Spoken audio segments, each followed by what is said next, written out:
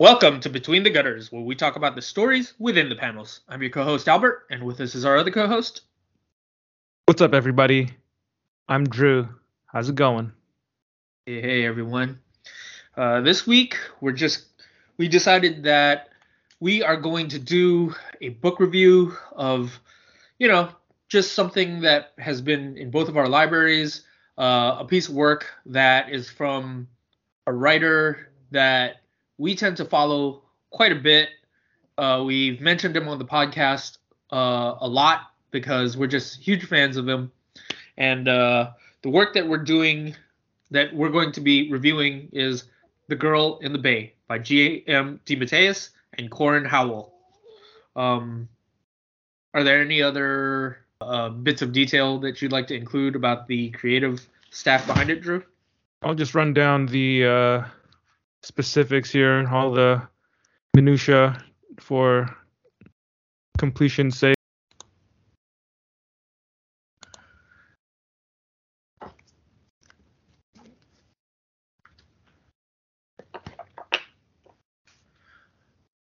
Welcome to Between the Gutters, where we talk about the stories within the panels. I'm your co-host Albert, and with us is our other co-host. What's up, everybody? I'm Drew. How's it going? Hey everyone. This week we decided that we are going to do a book review of, just something that has been in both of our libraries, a piece of work that is from a writer that we tend to follow quite a bit. We've mentioned him on the podcast a lot because we're just huge fans of him.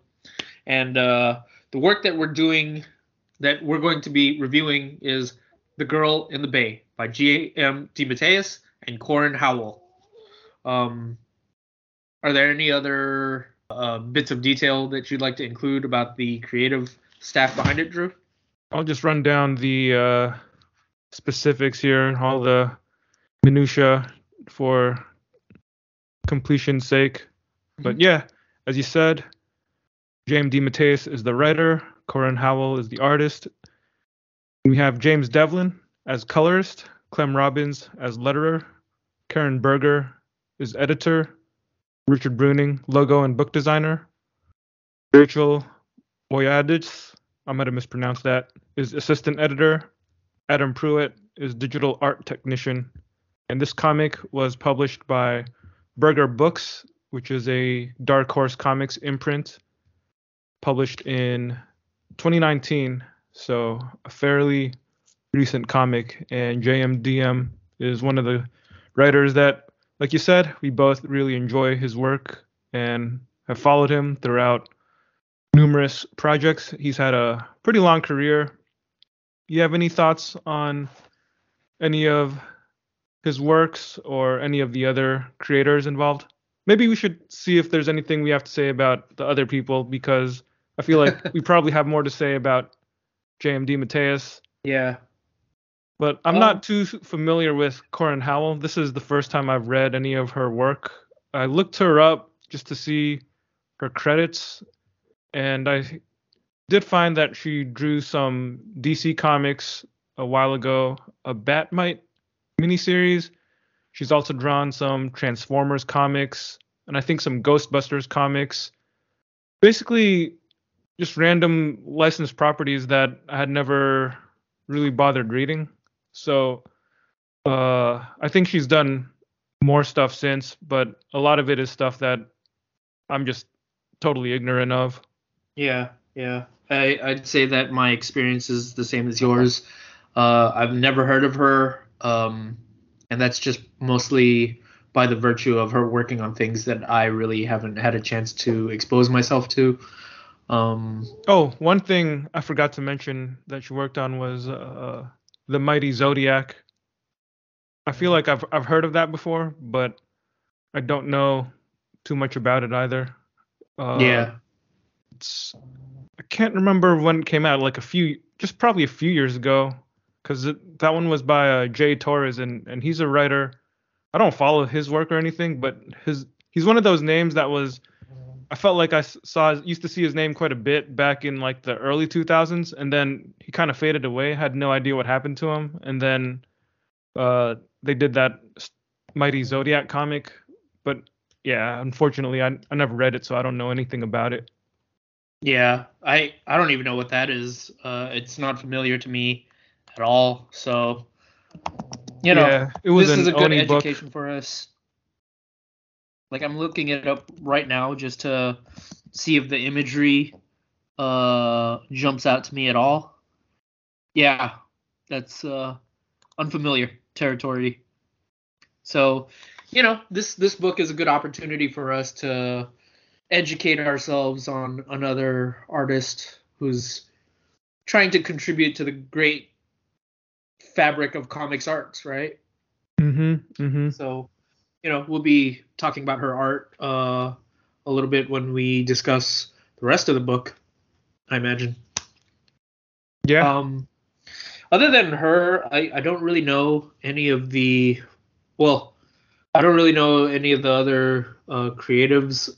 The one big name that does jump out to me Hold is on, dude. You don't recognize Clem Robbins? He's lettered so many comics that we've read. Yeah. I mean, what can I say? I don't recognize it. Dang, man. That hurts. That's hurtful, dude. You just take the lettering for granted, don't you? I bet you can't even name the starting lineup of all 32 teams' offensive lines in the NFL, man. What the heck? That's disrespectful. Those are the guys that make it happen, dude. How can the quarterback make the play if the offensive line doesn't do their job, man? I don't even know a thing about football, so I'll one up that statement. What you got now? How you like me now? I got nothing. Hey, but that's what makes Drew Drew. He likes all of the details about comics, and that's what he brings to our podcast. Whereas all I really bring is the occasional snarky remark. Maybe an insult about somebody's mother. You can't insult anybody's mother yet because we haven't mentioned Todd McFarlane. I hope your mother someday cheats on her father with Todd McFarlane. Not you, whoever I'm saying this to. I don't know who you're talking about. I know. I'm just randomly misuse of pronouns. You, the listener, that's who I'm talking to. Don't disrespect our listeners. They're going to stop listening. Oh, man. Yeah. Well, I'll defer to you in terms of any of the other big names that you recognize, but the one big name that does stand out to me is Karen Berger. She's also another person that we've talked about on this podcast a little bit here and there, just because her era over at Vertigo is an era that we look to with pretty great reverence because it just goes back to a period of time when, I don't know how else to put this, but when comics were great. Make comics great again. No, but it's just that her period of time as editor over at Vertigo, when Vertigo was still around, it was kind of a high point for just really creative and artistic comics that were coming out. And when she left, Vertigo did go on for a little bit while after that, but even that version of Vertigo really was it. I don't know about how you feel, but it didn't really feel quite the same as the Vertigo that I knew. And it limped on. Yeah, but like you said, it clearly was a pale shadow of its former self. It was no longer consistently great, and the line was getting cut off at the knees by DC's corporate side, where you could tell that they weren't pushing it as hard. They didn't prioritize the books. Yeah. It just wasn't happening anymore. And it's pretty sad the way that it all played out. Yeah. Ultimately what ended up happening was Vertigo, got shuttered away, and We ended up getting DC Black Label. Yo. Because what is the finest of all liquors? The Black Label. So it only makes sense that we assign that quality and moniker to comic books, because how else will people know that this is the finest of fine comics? Exactly. How else are you gonna read your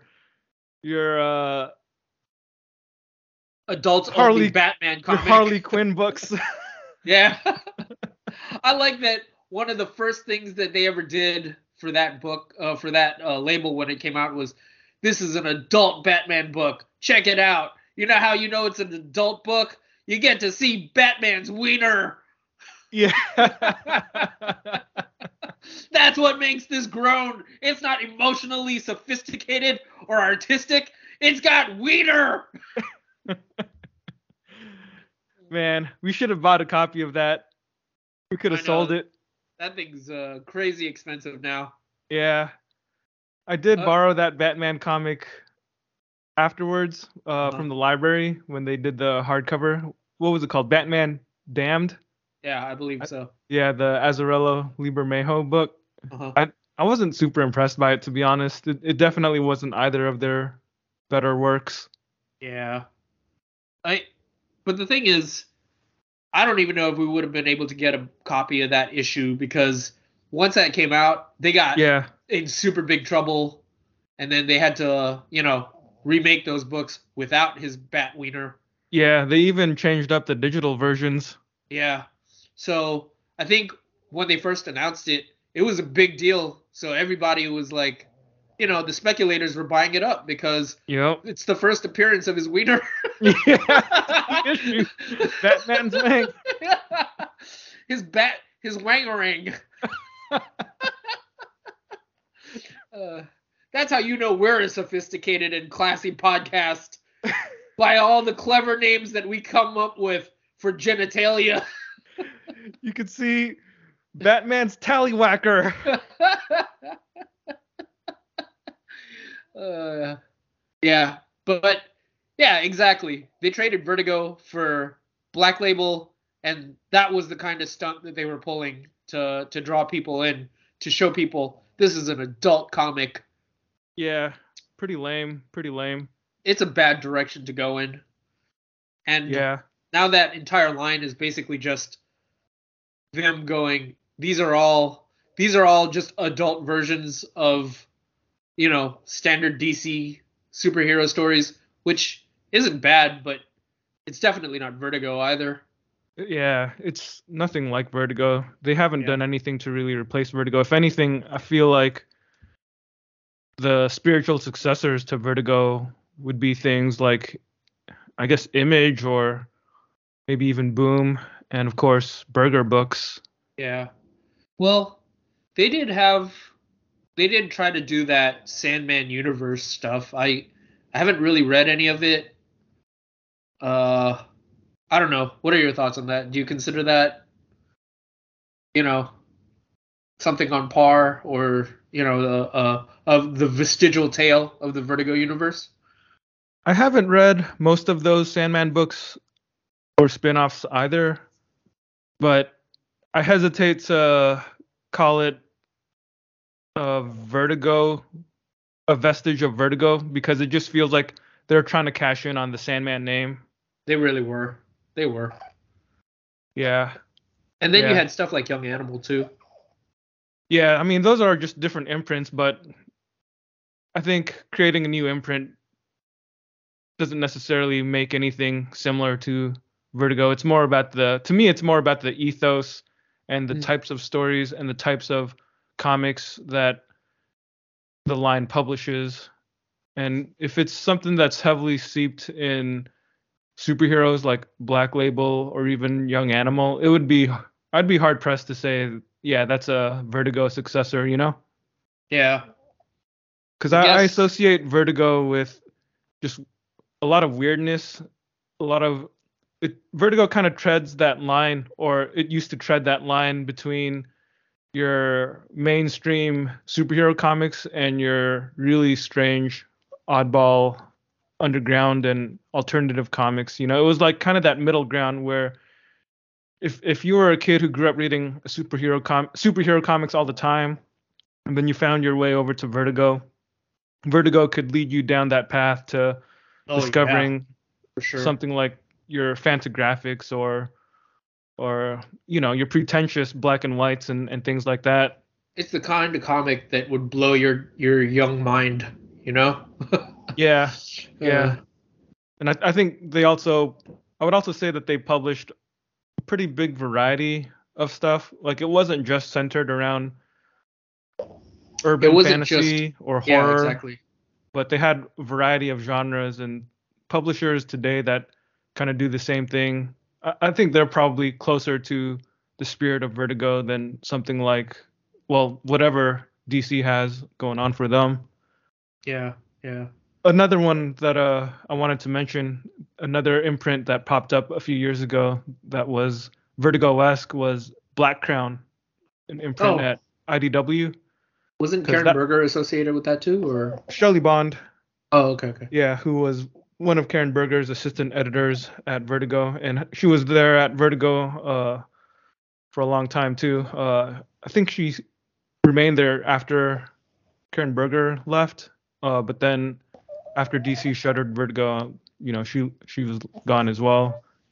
Yeah. But unfortunately, I don't think Black Crown lasted too long either. They lasted maybe 2 years or something, and they did publish some pretty interesting comics. There was a Milligan series called Kid Lobotomy, and they had some other stuff like a David Lapham series, I think.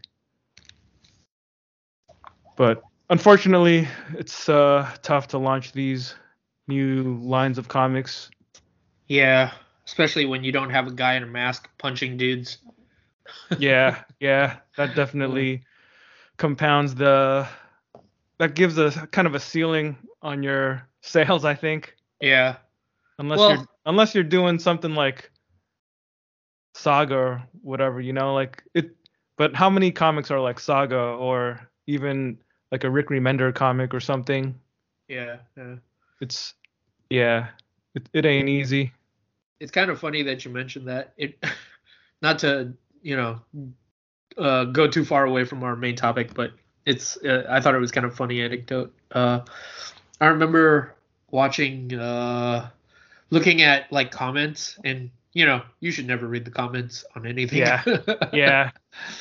But I remember seeing something on Saga, and one of the people that commented, I I I forget what it was about their entire account, but something led me to believe that they're probably a comic skater. But the thing about it was, he was trying to justify how he liked the comics that he liked, and those are peak comics, right? So on this Saga video or whatever, he basically went, I've never met a single person that likes Saga. People just talk about how Saga is popular. Really? Yeah, that was like, it wasn't verbatim what he said, but that was more or less what he was saying in order to, kind of justify how, whatever Comics are Batman, dying. yeah, Batman is always going to be around because it's Batman, but people just think Saga is popular because they keep telling you it's popular, but I've never met a person that actually reads it. Maybe that's because he doesn't get out of his basement. I think that's probably true, but the more important thing is he just needs to shut the hell up.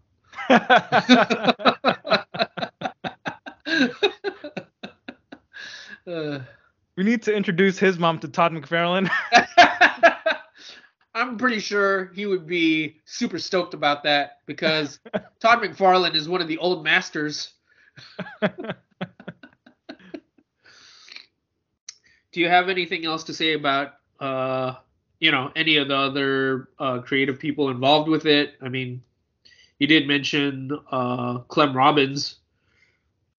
Yeah, he's a solid letterer, man. Definitely seen him in a bunch of comics, including plenty of Vertigo comics throughout throughout the decades, really. So yeah, I mean, anytime you have him lettering, you're in good hands. You don't have to worry about anything looking unprofessional or distracting. Nice. Nice. Someday we got to talk about lettering. Like, We should have an episode devoted to letterers. I don't know if I'm ever fully going to embrace the affection and love that you have for letterers.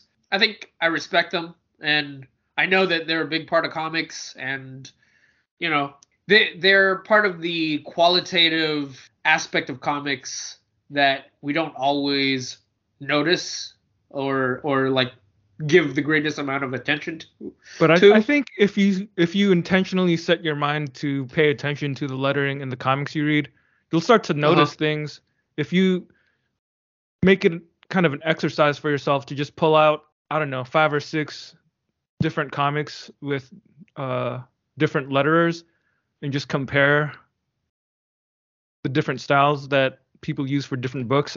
If you look for it, I think you'll see differences, man. And you can certainly find amateurish examples in plenty of random indie books out there. I think when it's done pretty poorly, you immediately recognize it.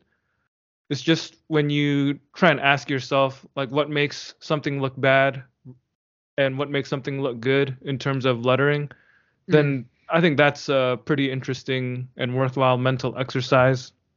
Yeah, and it's part of comics, right? Comics as a whole isn't just the pictures and the plot and the story. It's all of the aspects of it that combine and come together to give you a whole experience. So I do get that.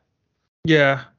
Yeah, I mean, I think, yeah, I don't really like separating the various elements of a comic apart for the purpose of like rating each individual aspect. Like, I don't like saying, oh, the writing gets 10 points and the artwork gets 6 points, but the lettering gets 4 points and the colors get 7.8, or whatever the case may be, because that's a little too super anal. That's a little too anal for me.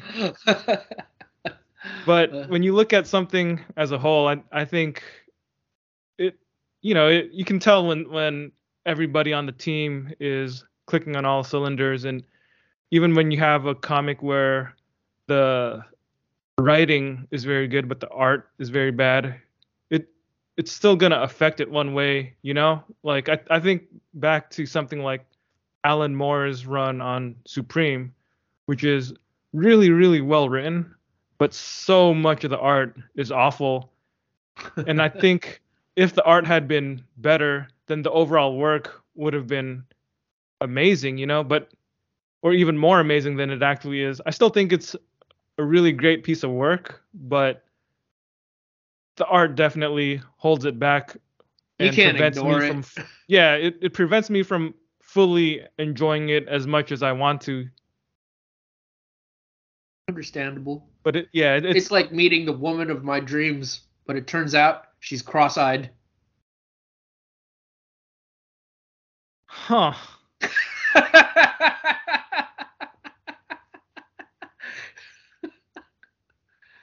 No? Kind of sounds like you've met someone that would have checked all your boxes except for her eyes or something.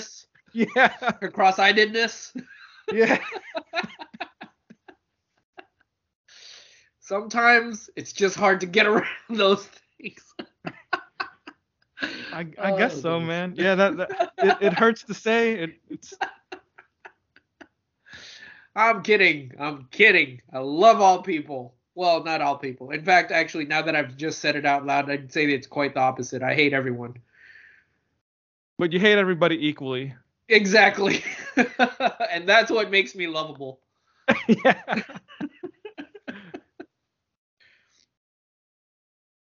So Karen Berger left Vertigo, and I think she was freelancing for a little while before finding her way over to Dark Horse Comics.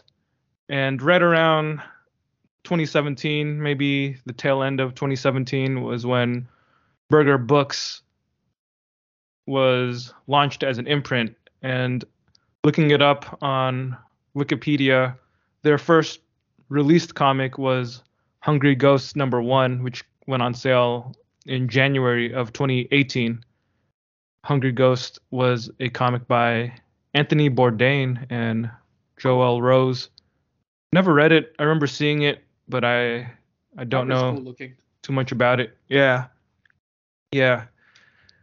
And Karen Berger, like we were saying, she's got a great reputation as an editor who really helped push writers to do a lot of their best work, especially within the realm of your mainstream color serialized comics. I mean, she made her name back in the 80s with DC's British Invasion, things like Alan Moore's Swamp Thing and Sandman, and then she started Vertigo, and we had all those other great series for a couple decades. And I do notice from Burger Books that they've actually published a couple of former Vertigo comics. Like, I guess stuff from that Vertigo had published at some point that ended up going out of print, and the creators must have still had the rights to it. So they were able to, so Burger Books was able to do new printings of stuff like The Alcoholic, Incognegro. I think, I want to say G. Willow Wilson's Heir. Was that G. Willow Wilson? That was G. Willow Wilson. Willow Will. Yeah. The Originals by Dave Gibbons, that was another one. They did a new edition of that. So certainly a lot of Vertigo DNA inherent in Burger Books because of Karen Berger. Did they do that one Peter Milligan book? Was that them? The hardcover for, I forget the name. You thinking of Enigma? Yeah. Was that Burger Books too, or no? Yeah, that was Burger Books. Oh, okay. Yeah, because I remember they reprinted that, and that was kind of surprising because, again, it wasn't reprinted with DC. It came out with, apparently Burger Books. So that was really cool, when that came out, because up to that point, I think all we had was the paperback for that. So yeah, that was pretty awesome seeing all those books get a chance at, a glorious hardcover. Yeah, totally. A chance for modern readers to discover, or even older readers to rediscover those books. Yeah. Can I ask you something, Drew? I guess so. Since it's a podcast with you and me talking, it'd be kind of strange if I was like, nah, you can't ask me anything. In fact, I don't want you to directly address me at all, ever. Yeah, you know what? If you are going to talk to me, make sure that you don't make eye contact with me. And I want us to have an intermediary on this podcast. Yeah. We will speak to that person, and that person will relay what you have to say to me. If you have a question, type it in the chat, and I will look at it. And if I deem it worth responding to, then I will answer. All right. Oh, man. Now I'm just thinking about all the preposterous ways that we can just make this podcast more difficult for ourselves. So I'm kind of curious what your knowledge of The Girl in the Bay was prior to reading it. Like, what was your exposure to this book? How did it get on your radar, essentially? I knew absolutely nothing about it other than J.M. DeMatteis wrote it. That was pretty much enough for me. Number one, knowing that he was writing it, and then secondly, to see that it was coming from Burger Books. Yeah, it's a combination, man. Yeah, I don't even have to know what it's about. As long as I can buy it and read it, then I'm good, you know? Did you know that this was something like was this something that you just saw on the shelves, or was this something that you saw in solicitations? Like, what was the moment that you were aware that this was a thing? I don't read solicitations anymore because I'm no longer that hardcore weekly Wednesday warrior, Uh-huh, uh-huh. but I'm pretty sure I heard about it just from JMD Mateus's social media. Okay, okay. Yeah. Yeah. And up to that point when you saw it on the social media, he didn't mention anything or you didn't get an inkling of what it was about or anything of that like, right? I mean, he might have mentioned in the post a little bit about what to expect from it. Yeah. I don't know if I really remember that. All I know is that he said he had a new book coming out. So I was like, okay, I got to get his book when they make a trade. Yeah, yeah. No, it's that's if there's any writer that's worth that level of dedication to, GMDM is definitely on that list of writers for sure. Yeah, I mean, for the most part, I generally don't really pay as much attention about what the books are about as long as people I like are working on it. To me, it's more about the creators anyway, so I just prioritize the people who are working on it over the actual concept or idea. I mean, of course, if it's something that's really weird, maybe I'll pass on it. But You mean you didn't jump on Alan Moore's Crossed? uh, I've never seen it for cheap. If Oh, I found it for cheap, oh, maybe I would buy it. oh man, I Dude, this is the dude, first time I've ever heard you say that. That's man. So if dude, there's at any of one you good point, listeners out there who have a copy that you want to send us, or send it to us and we'll review it. yeah, yeah.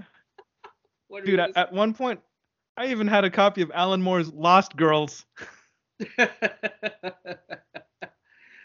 I guess it's fair to say that that's maybe not quite as extreme as Crossed, but it's definitely in the same It lane might as be, Crossed. I mean, on some level, it might be more extreme than Crossed. You think so? It's Lost. You know what Lost Girls is about, right? It's him doing like erotic fairy tales or something like that, basically, right? That is a very Simplified. generous way of describing it because it's straight up pornography. Okay, Yeah. okay. He, he and Melinda Gebbie took classic characters, specifically Wendy from Peter Pan, Dorothy from Wizard of Oz, and Alice from Alice in Wonderland. I think it's Alice. I'm pretty sure she's the third one. But he takes those, beloved classic characters of children's literature and puts them in a porn story. he does his he does that same thing he does with League of Extraordinary Gentlemen, where he creates this fictional continuity between these different stories. Yeah. But instead of having some kind of plot, it's just about having sex in the most graphic and disgusting ways possible. Yeah. Okay. I mean, you're committed to your comics. You bought it, so Yeah, I regretted buying it though. I mean, that was one I had to sell that afterward, man. I was like, yeah, I can't keep this, dude. yeah, you just felt I felt dirty uncomfortable. having it. Yeah. Okay. Okay. I mean, Fair. in retrospect, maybe I should have just sat on it because I think it's worth a lot more now compared to how much I got for it back then when I sold it. But Right. whatever. The important thing is that it's out of my life. Oh man. Yeah, that's Okay. the kind of thing that would get you in trouble if you brought it with you to an airport or something, and you were trying to. If they were checking your luggage and they saw that, they'd be like, "Hey, what is this?" And then I could totally imagine somebody opening it up, and then yeah, you're gonna need the comic book legal defense fund or something to help you out. Wow. Oh man, I would have just been like, "This belongs to my mom. It's not mine. I'm holding it for a friend."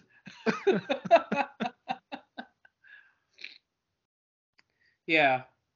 In regards to the girl in the bay, I probably had even less knowledge about it than you did, because uh, well, quite honestly, I think the first time it was brought to my attention was from you, So you mentioned that that was his new book, and I was like, "Oh, that's cool." And it was just something where, we've got so many books on hand to read, so I think I knew that at some point I was going to read it, but it was just a matter of clearing my plate and eventually making the time to go check it out. But when Comics Outpost closed down, I found a copy of it for $2, so I just had to get it right then and there. Yeah. Um, yeah, there's quite a few JMDM books that, well, he's had a super long career, and I haven't been able to get my hands on everything. I think There's also a lot of stuff of his that's never been collected, and yeah, it's hard to track down unless you're yeah. really dedicated to back issue bin hunting. The one thing that I think I do want to check out, maybe sooner rather than later, and this might be pretty random, is he did work on Scooby Doo. I do kind of want to check that out. I think I might just be feeling nostalgic for old timey cartoons, even though this is a semi modern take on Scooby Doo, but Scooby Apocalypse is what it Scooby was. Apocalypse, exactly, Yeah. exactly. But hey, man, I think one, he wrote it, and two, it's it's a property that I have some affection for, so sure. Dude, I just looked it up. You know what the premise of Scooby Apocalypse is? What? I'm just gonna read it to you, Okay. straight off from Wikipedia, and let's see if you still have a stomach for it after I read this to you. Okay. Those meddling kids and their mystery machine are at the center of a well-meaning experiment gone wrong, and they will need to bring all of their mystery-solving skills to bear, along with plenty of Scooby snacks, to find a cure for a world full of mutated creatures infected by a nanite virus that Oh. enhances their fears, terrors, and Oh. pacer instincts. Oh. Well, Nanites. yeah. I just read something this week where I read Wonder Woman Evolution, and that was the thing where most of the story was going fine until the big revelation of it was that Wonder Woman had been infected with nanites. At that point, I was just like, ah. My head just dropped a little. You do hate your nanites. It's not a fun story trope, or it's not one that I have any affection for, if any at all. Ugh.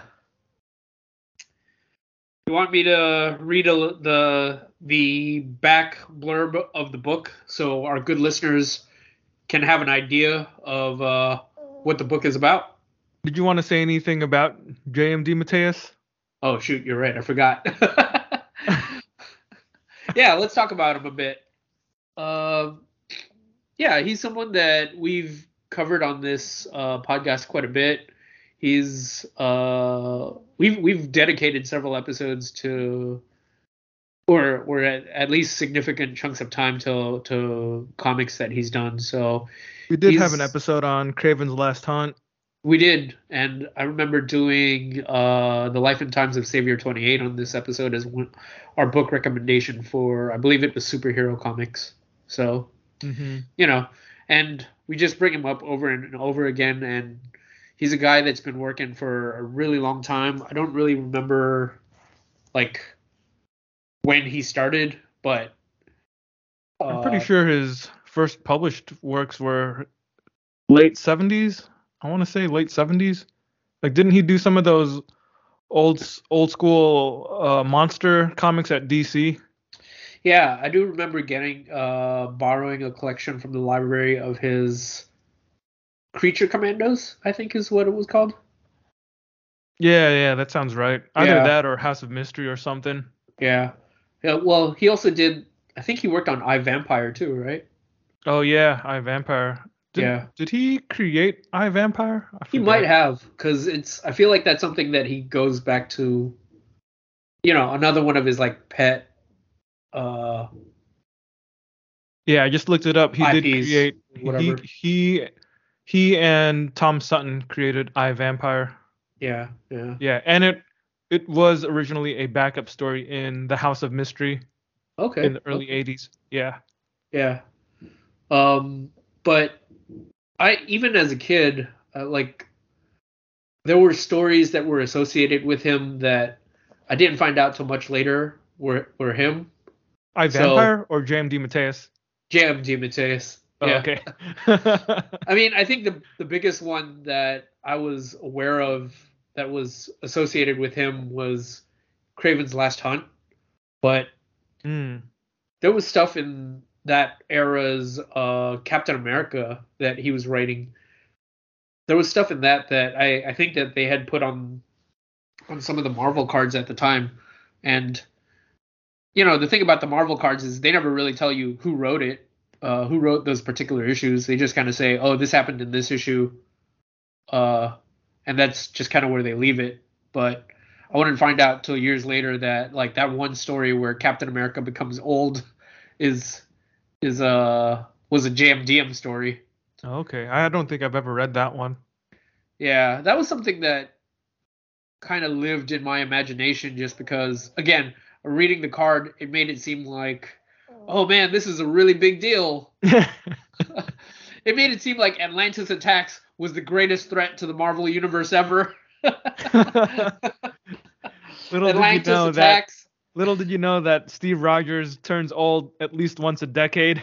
Everybody does a story where he turns Exactly. old. Yeah, in my child brain, Acts of Vengeance and Atlantis Attacks were the two greatest threats to the human species. They were cornerstones of the Marvel universe in your mind. Exactly. The kind of stories that truly left an impact and made sure that nothing was ever the same again. Exactly. Yeah, but yeah, he's someone that we've long revered, and I think it's really cool that even though his career started all those years ago, he's still able to write such good stories that don't sound dated at all. He's truly a timeless writer. hmm hmm Yeah. What about you, Drew? Yeah, the first J.M. DeMatteis comics I ever read, it must have been his run in the early 90s on Spectacular Spider-Man, the run with Sal Buscema. Uh-huh. That was something that I liked a lot when I was a kid, and even revisiting it over the years as a young man and as just this, an adult, it still holds up, man. I think that's one of the best Spider-Man uh, runs ever. Yeah. His Yeah. Spectacular Spider-Man with Sal Buscema. Like the art is so good, and the writing just has a lot of depth to it. Definitely compared to the other Spider-Man books at the time, it was the best one, man. As a kid, I was buying all of them, like I would be buying adjectiveless Spider-Man, I'd be buying Amazing, Spectacular, and Web of. And maybe as a kid, I didn't really think about, oh, which one is the best. It was more just I want Spider-Man, so I'm gonna read all the Spider-Man comics. Mm. But definitely the ones that have proved to be the most memorable in my mind are the JMDM and Buscema Spectaculars. Like a lot of the stuff from those comics is still stuff that I remember pretty vividly, if not in terms of the specific plot details, but at least in terms of the emotions. I Yeah. think the first story of theirs that I remember reading was The Child Within, which was about vermin, kind of a follow up to Craven's Last Hunt. And Craven's Last Hunt was a pretty big thing in Spider-Man's history, in his lore. And as a kid, I knew what it was, or I had heard about it, but I'd never read it. I had no access to it, and I didn't know that I don't think I knew that JMDM wrote it unless it was mentioned in one of the letters columns or something. But I had no access to it, so I didn't read it until I was much older. It's just those spectacular Spider-Man issues that have withstood the test of time in my mind.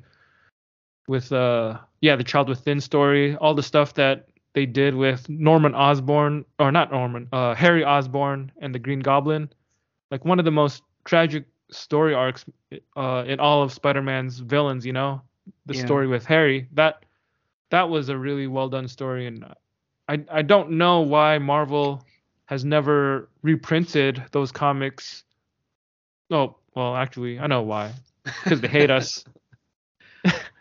Well, I But was also gonna mention that stuff that you're mentioning. I think the people might not be aware of it, but the stuff that he wrote between Harry Osborn and Peter Parker, that's like the basis of a bunch of the, Spider-Man stories that we've seen in the movies and in the comics. The idea that Harry Osborn has this vendetta against Peter Parker, that really like dramatic kind of hate. yeah, Yeah. yeah. I mean, I think to be fair, I think that dynamic was already in Spider-Man even before him. But what JMDM did was he gave it some finality. He upped the pathos, he raised the stakes, and then he gave it a conclusive ending. Yeah, yeah.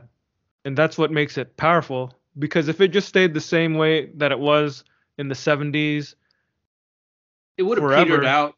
yeah, petered out. I like what you did there.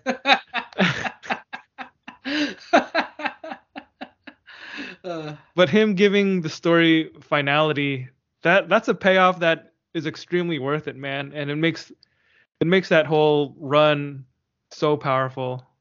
It Yeah, doesn't really matter to me that other comics eventually brought Harry back and kind of, moved on past that story that JMDM and Sal Buscema did. Like just in and of itself, man, it holds up, it works, it's a classic.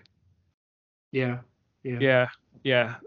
I think it's issue 170 something up to like 200. Like Mm.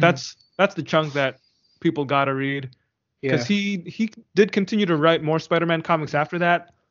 They're kind of scattered here and there because I think he did some stuff with Amazing Spider-Man and wrote a lot of stuff during the Clone Saga too. Yeah. But it's hard to keep track of those comics just because it was a messy period in Spider-Man, and there was a lot of editorial fiat that kind of dictated what the writers were supposed to do and where they were supposed to take the story. It's just a bunch of people writing chapter 13 of a 14 chapter story or whatever the case may be. Yeah. Just really messy stuff. But the run when he was able to just tell his own stories was really good. Heck, even some of his Ben Reilly stories that weren't interrupted are still pretty solid if you don't mind. Him being a clone. Yeah. It's kind of funny that you talk about this era because I remember, and again, I might be remembering it wrong, but I do remember reading like either an interview or something with Jim Diem where he talks about how for the longest time I guess the big deal for any Spider-Man writer was to write the Amazing Spider-Man, Mhm. because that was kind of the flagship Spider-Man title. Yeah. But it just felt like every time they had him working on Spider-Man, it just wasn't that. So they'd put him on Yeah. Spectacular, and he tried to do, the best that he could, and it was amazing what he did on Spectacular Spider-Man. I'm getting confused, man. Amazing or spectacular? Amazingly spectacular. But then the funny thing is, when they finally did put him on Amazing Spider-Man, it was Ben Reilly the clone. Well, he did have a couple issues with Peter Parker too, because remember he wrote Amazing Spider-Man issue 400, which Oh is yeah. a really, really great comic. It's the story where Aunt May dies, and it's really Yeah. touching and moving. Yeah. Never mind that some other writer later on said that, oh, it wasn't really Aunt May, it was just a really talented actress. Yeah. In But a if you just disguise. ignore what some other writer did later on to bring Aunt May back, Yeah. just issue 400 on its own, if they ever did a story where Aunt May dies, that's the story, you know? I mean, that's the one that captured every emotion that you would expect Peter Parker to go through if Aunt Right. May died. Right. Yeah.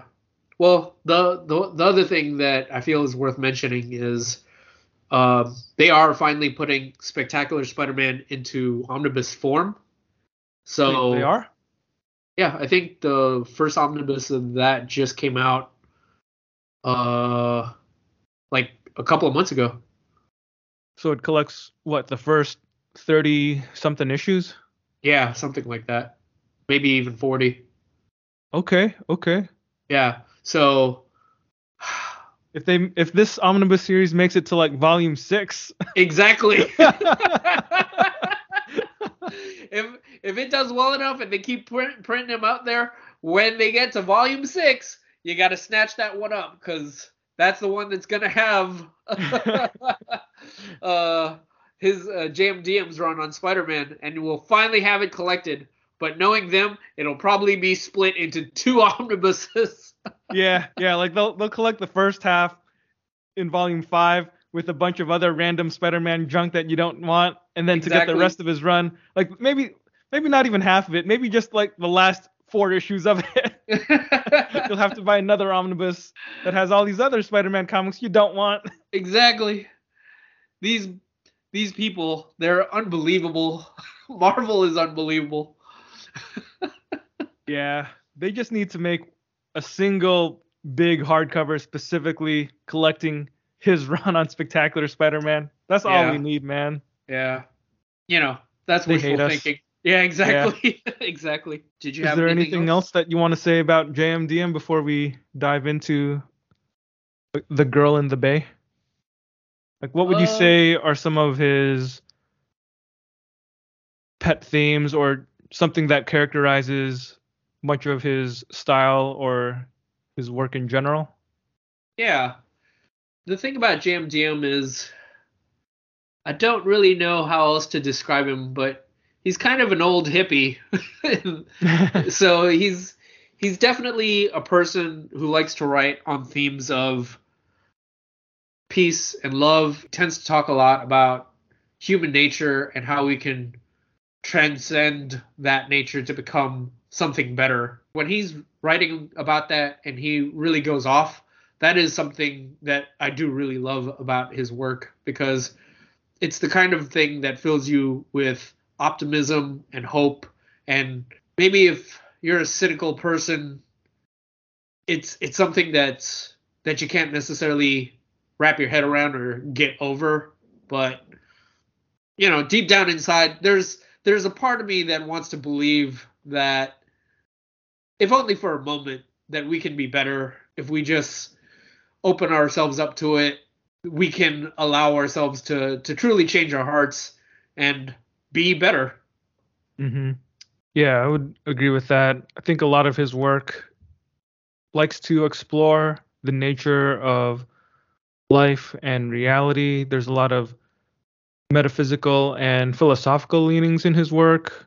He likes to tell stories that deal with things like human mortality, existentialism, the meaning of life, unexplainable spiritual beings, even things like alternate worlds or alternate lives and the choices that you make that lead one way or another, the possibilities, I guess, of choice and the road not taken. Those are all things that I see in a lot of his work. He's, from what I know, he's also a follower of Meher Baba, who is this spiritual guy who went by I don't know exactly all the details of the religion that he started, or I don't even know if it's considered a religion, just this kind of like new age spiritual movement. He's calls himself the Avatar or something, right? And I don't really know a whole ton about it. In fact, everything I'd probably do know about it is probably just from reading J.M. DeMatteis's comics. But I did notice that he seems to inject a lot of his stories with the teachings and spirituality of Meher Baba. So there are things where even like the guy's face, he's got a mustache and a smile. Like you'll see that kind of imagery show up all the time in various DeMatteis comics. And I think that's probably also a reason why a lot of his stories, like you said, have a lot of hope and optimism and positivity and those kind of good feelings in them, like those kind of vibes. It's probably a result of his own spiritual beliefs. Yeah. And like I guess I'd add to that, I do think regardless of whatever our own personal beliefs are, it's not a thing where I look at it and I'm like, this is indoctrination or whatever. He takes whatever it is that he sees in his beliefs and applies that to his stories, right? The elements of that belief system that appeal to him and that move him, those are the things that he injects into his stories. And we've talked about it here just now. Like it's just ideas that are uplifting. Yeah.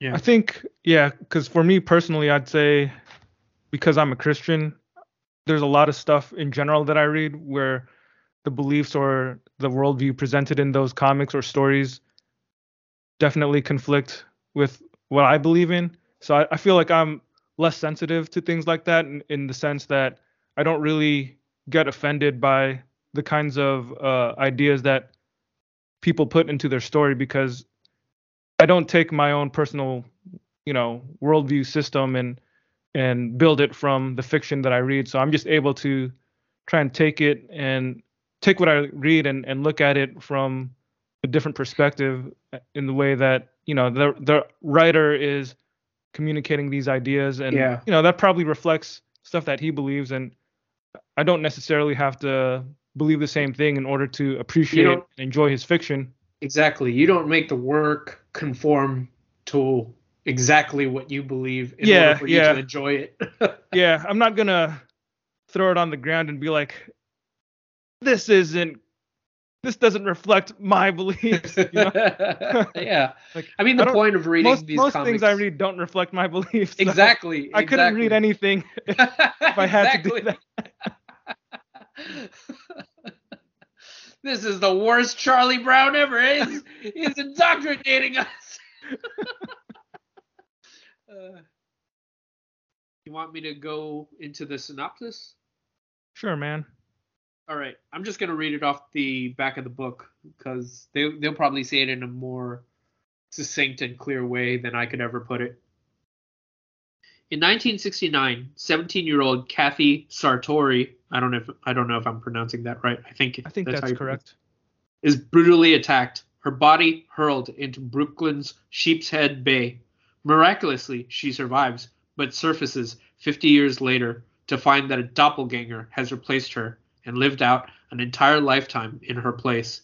Kathy soon confronts not just this strange double, but the madman who murdered her 5 decades earlier. Will he and the dark entity that hounds him hold the key to Kathy's missing years?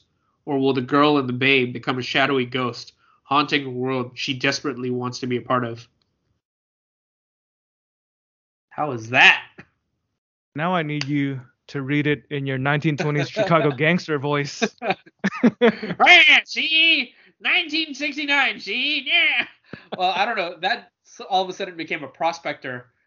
And I all of a sudden just became an old miner. Woo-wee! 2 dogs! Yippee-ki-yay!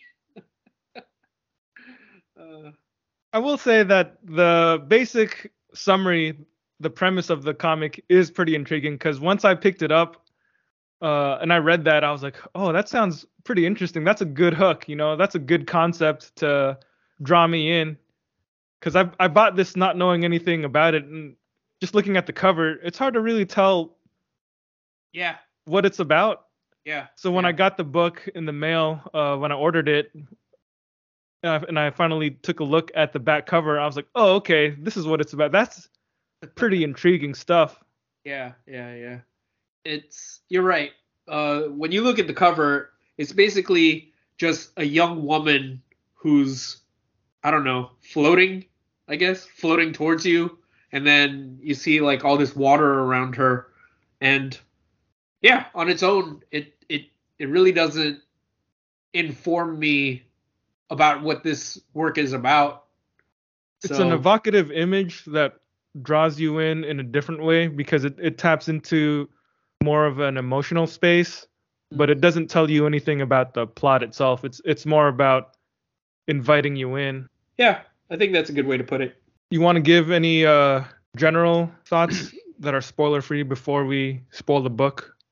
Yeah, sure. Let's go for it. After reading that synopsis, it did give me a better idea of what exactly we were about to consume. And jumping into it, I will say that as I was reading it, there was a part of me that was functioning in a way where I was constantly dissecting it and trying to figure out, just based on what I know of JMDM, how this book fits into his body of work as a whole and what it was trying to say. I was trying to figure out what the meta commentary of it all was. Mm-hmm. And that's just something that was constantly happening beneath the surface as I was reading it. So it's a pretty compelling murder mystery in and of itself. And because it has elements of magical realism, I guess, it's this added extra layer of trying to figure out what exactly the source of it is. So I had a pretty good time reading it, just based on the mystery, and also all of the other existential and philosophical aspects of it were just things that kept me engaged in the work. Yeah. Sounds like Pepper is engaged in something right now too. She is. What were your thoughts on it, Drew? I think my thoughts are pretty similar to yours. Anytime I read something from a familiar and beloved creator, I'm always thinking about how this work that I'm reading fits in the overall scheme of his general bibliography. And I'm making those kinds of comparisons and in my mind as I read along, trying to see what are some of the themes and ideas that I've seen play out in that creator's other works. So when I was reading The Girl in the Bay, I was looking at it from that perspective, as well as just enjoying reading a story for the first time, because I do think this is pretty fun comic to read, even if you haven't read any other JMD Mateus comics or you don't really follow his stuff. I still think it is a good piece of work in and of itself. Like you were saying, the murder mystery aspect of it and the confusion of being hurled forward 50 years in time and finding this stranger living out your life. There's something very interesting about that, especially when the story first starts and you don't really have any answers and you're just going along with the main character, with Kathy, figuring things out as she's figuring them out. I think JMDM and Corin Howell do a really good job of capturing that sense of confusion, that sense of disorientation, all the things that you would expect somebody to experience if, they were in that situation. Like Yeah.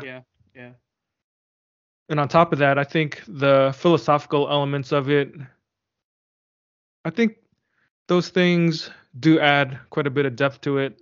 Sometimes I think there are stories where people try to layer philosophical mumbo jumbo into a story, and doesn't really do anything except maybe make it more confusing or just kind of obfuscate the plot. I don't think that's the case here because the plot is still pretty easy to follow along, Yeah. and there are just enough layers of, I guess, magic or supernatural things, Hmm. along with the philosophical elements and existentialist elements that, they give it depth. It's something that you can read just for the plot, but if you do want to think about the ideas that are introduced in the story, there's space for that as well. Yeah. Overall, I'd say it's a pretty enjoyable comic. I would definitely recommend reading it. Hmm. Uh, yeah, regardless of your taste or whatever, like if you only like to read superhero comics, I would still recommend this comic to you. It's just a book that's easy to consume and I think does have more depth than your typical comic. Yeah. Yeah.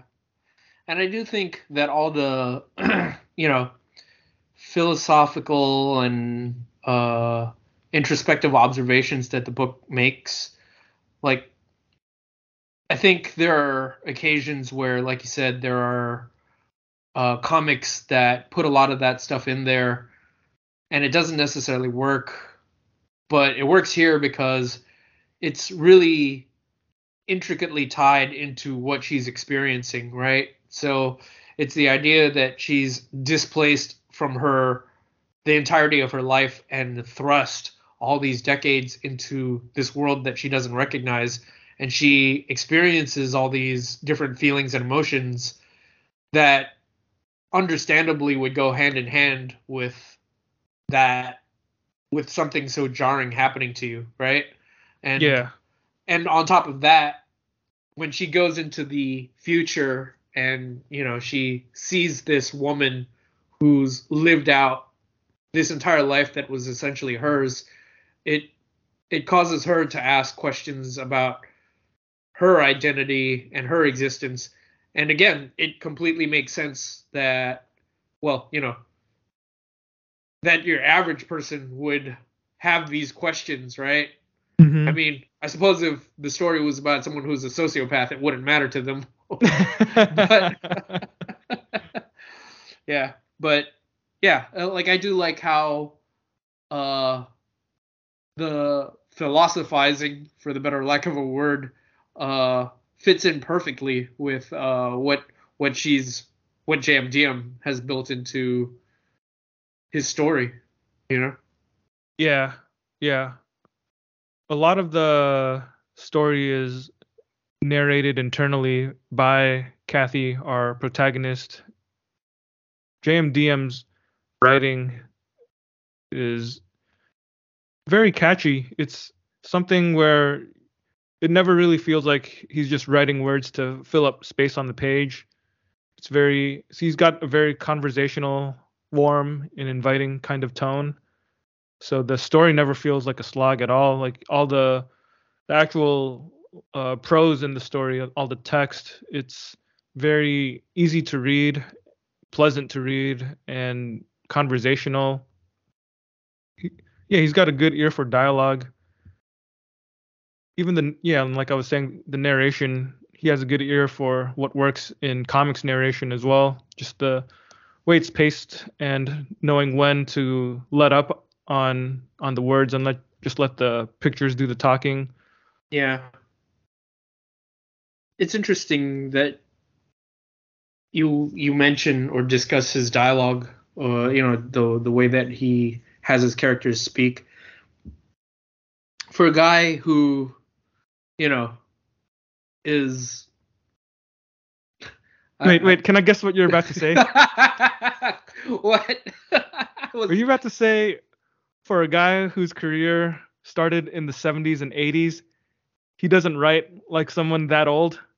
Because I I think. think there are writers that from that era that let's just say like your Chris Claremonts or your Marv Wolfmans or somebody Yeah, yeah, yeah. who kind of rose up in the same time period as DeMatteis. But when you read their dialogue, it's super dated sounding. They sound like they came from that time period. Yeah. Is that what you were about to Well, say?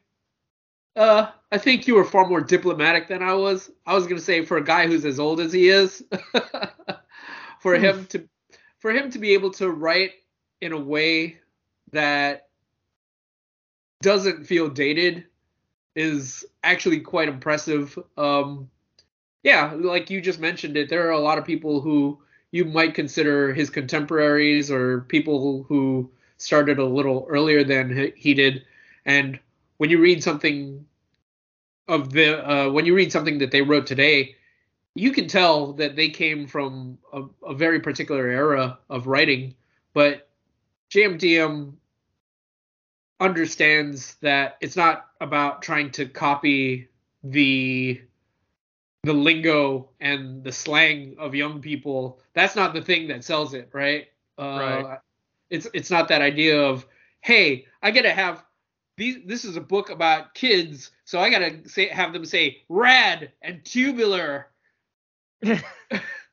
or whatever, right? It's not really about that. And for DM for DM Mateus, it really is just sticking to the core idea of just how do people talk when they're just talking, you know? Mhm. Mhm. And well, I'd even change that a little because when real people talk, there's a lot of people use a lot of words that they kind of hang on as crutches or words or sounds. You know, there's a lot of ums or uhs, or they tend to repeat things that they just go back to because it makes them feel safe. But So all you listeners, you can play a drinking game by taking a shot every time Albert or I stutter or say or repeat a word over and over. exactly, I'm pretty sure there are a bunch of words that we tend to just rely on, to fill space when we don't know what to say. I think So I constantly use the word and or but to connect all of my thoughts. But I really need to that's just shut up and stop talking. we definitely use a lot of yeahs in there too, and there's definitely a lot of ums. So we are very aware of it, and we are trying. So, but that being said, the thing that makes a good writer is being able to give you the best possible version of that dialogue, the ideal version of that dialogue. Hmm. So, and I think JM Mateus does that like to a T. Yeah, yeah, definitely. What are your thoughts on Corin Howell's artwork? Uh, if I had to be honest, there are some scenes that are pretty interesting to look at. I think the way that is Corin Howell a woman? Yeah. Okay, I think the way that she draws faces aren't necessarily to my liking, or Huh. it's Really? fine. Yeah, it's fine. I'm not like super in love with the way that she draws her characters' faces, but I do think that the settings and the ethereal imagery and the I guess the magical stuff is pretty cool to look at. Or like I'm looking at this one page and there's this monster creature apparition that haunts the character Hugh, and he's truly a grotesque looking creature Mhm. in Mhm. in the way that she intended him to look, to be disgusting to look at, and she captures that pretty well. Yeah, yeah, I agree. I'm Yeah. curious, what's an example of an artist who draws faces that do appeal to you aesthetically? um Well, the thing is, the way that she draws the faces, I don't necessarily think they look bad, but I just think that they're a little too boxy. She kind of reminds me of like a Charlie Adler or something like that. But Oh, now you gotta disrespect my boy Charlie Adlard. no, I meant I like Charlie Adler's work, but I just feel like the way that she draws faces are a little too cubic for my taste, or a little too square. Oh, okay. You know, Huh. I guess I so didn't really think of it. I feel like for me, my litmus test for a square-shaped face is Ron Lim, because if it's more squarish than a Ron Lim jawline, then it's too yeah. square. But as long as it's less squarish than Ron Lim, I can live with it. Hey, Ron Lim's still good though. I do love my Ron Lim. I'm Yeah, just saying that I noticed he likes drawing his square line jaws very much. It's kind of a trademark of his style. that's true. Everyone's kind of got a really boxy looking head. Hmm. I And mean, I think of his Silver I love Surfer, Ron and it Lim. makes Yeah, sense. yeah. I mean, I love Ron Lim. Silver Surfer was my favorite comic when I was a kid, so Yeah, he drew the heck out of that. yeah. But I'm just saying, like, I don't like my faces drawn more squarish than how he draws them. Like I don't know if you his can square draw it more faces. squarish than his, though. That's the thing. I don't know if that's possible.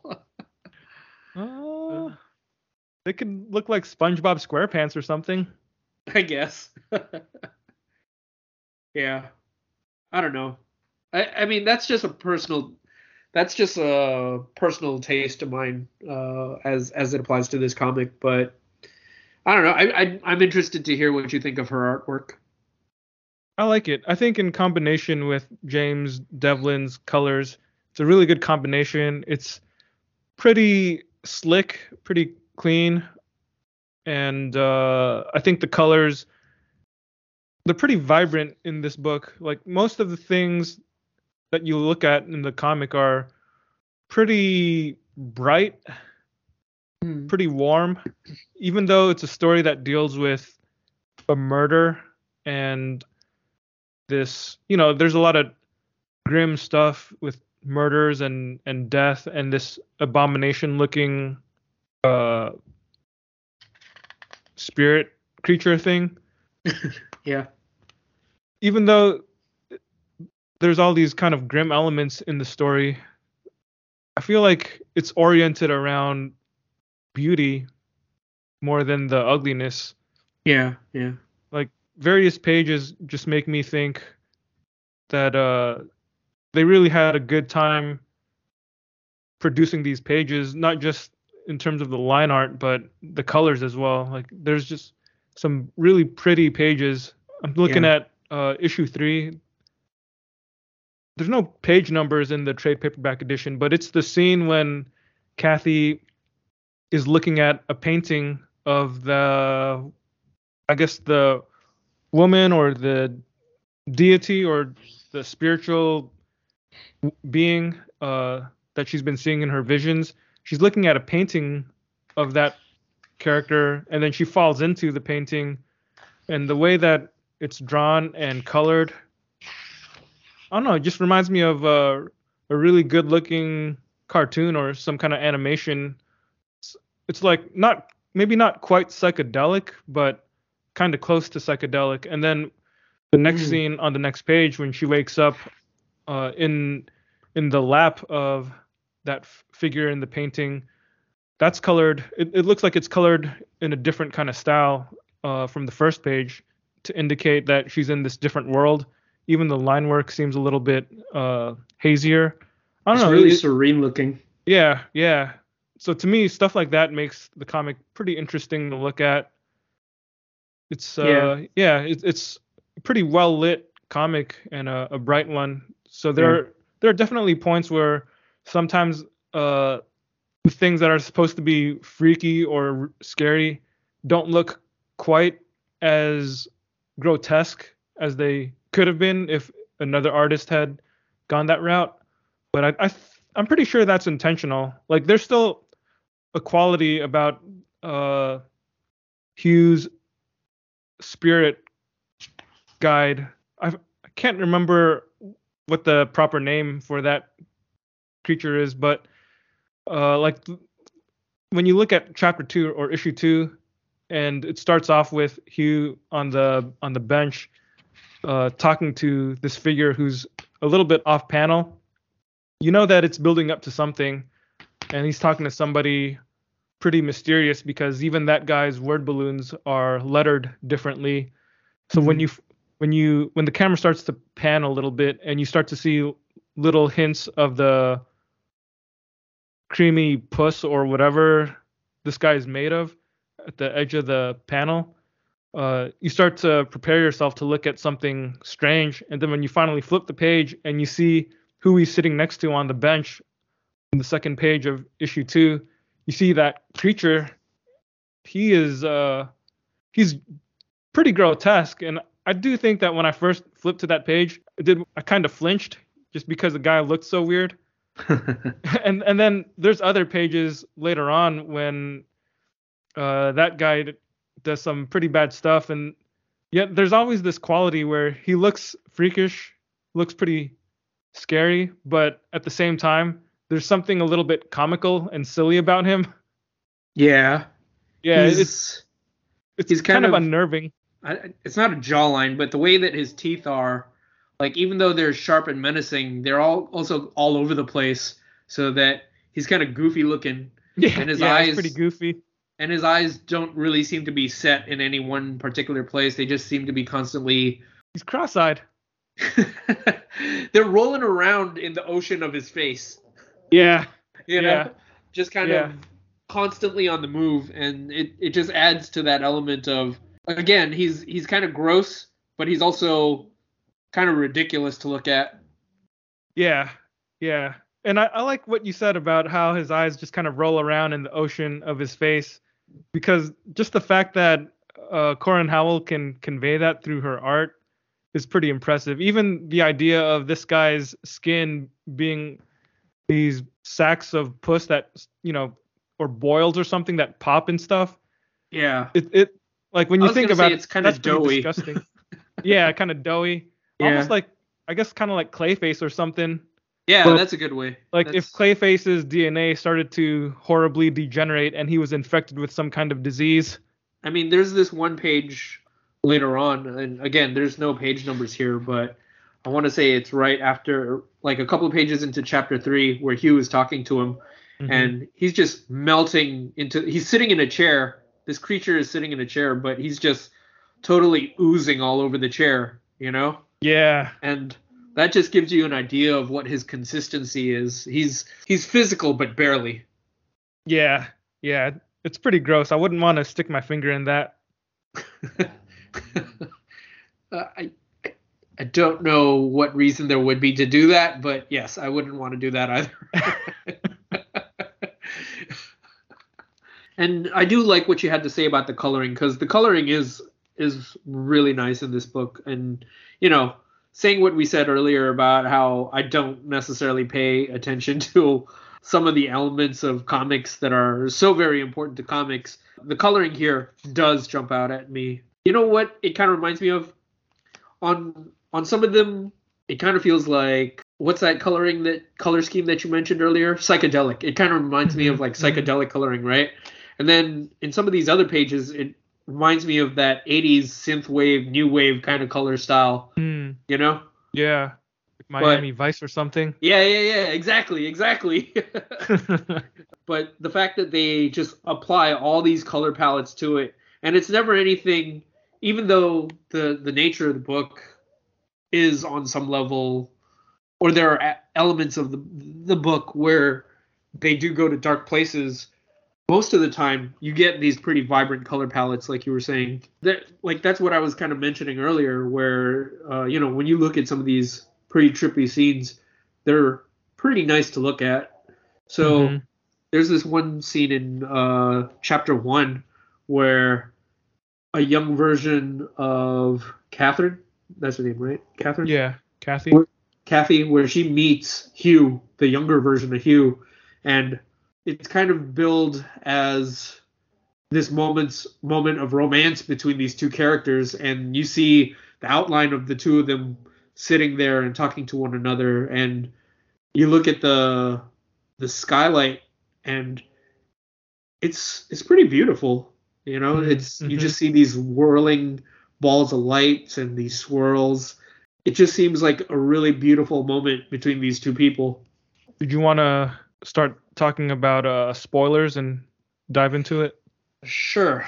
So in the first chapter, what we end up seeing is it starts out with Kathy meeting this stranger at a bar, and we kind of get an idea for who she is. She's kind of a free spirit. It's around, I want to say, it's 1969, so we're just kind of on the cusp of the end of the 70s, and I don't really know where 1969 is situated relative to like what's been going on in history, but it's a period of time where I'm pretty sure the way that Kathy is described as just this free spirit is pretty consistent with that era of time.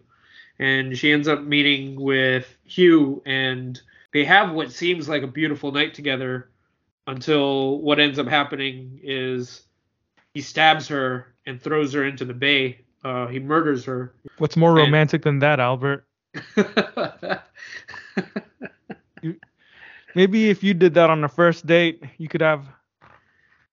Well, I guess that you wouldn't be able to have any more dates after that. This is our first date and our last date. Hiya!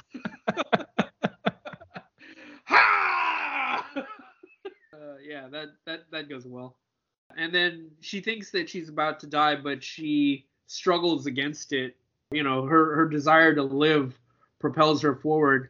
And next thing she knows, she's drifting through this weird mist, I guess, and she awakens in what she thinks is her world.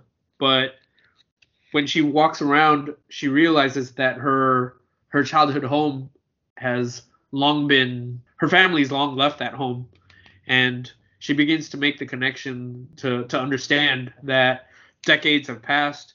She's really in the new world now, and the person that is occupying the home is an old family friend, and she informs her Kathy is actually still alive. She just lives in the suburbs now.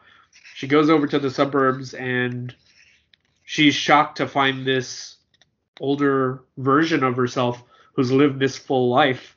She has an understandably violent reaction to this because what is happening in this moment, right? Yeah.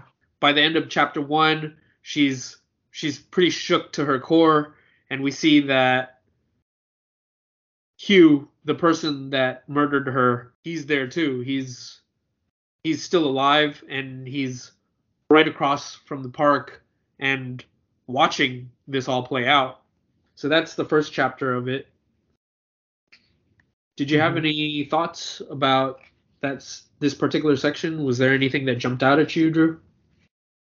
I think it's a really intriguing first chapter because I mentioned earlier how the first issue of the miniseries does a good job of drawing you in to this mystery because you're about as disoriented as the main character when you see her waking up in 2019.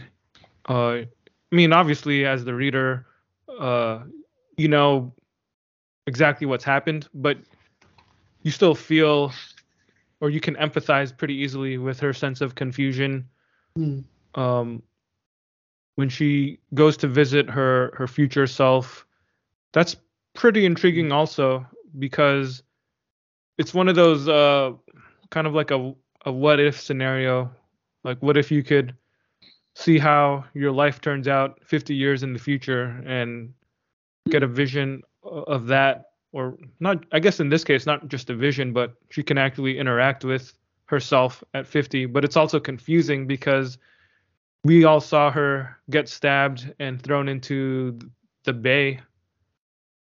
So it does just enough to give you this mystery, but it also gives you a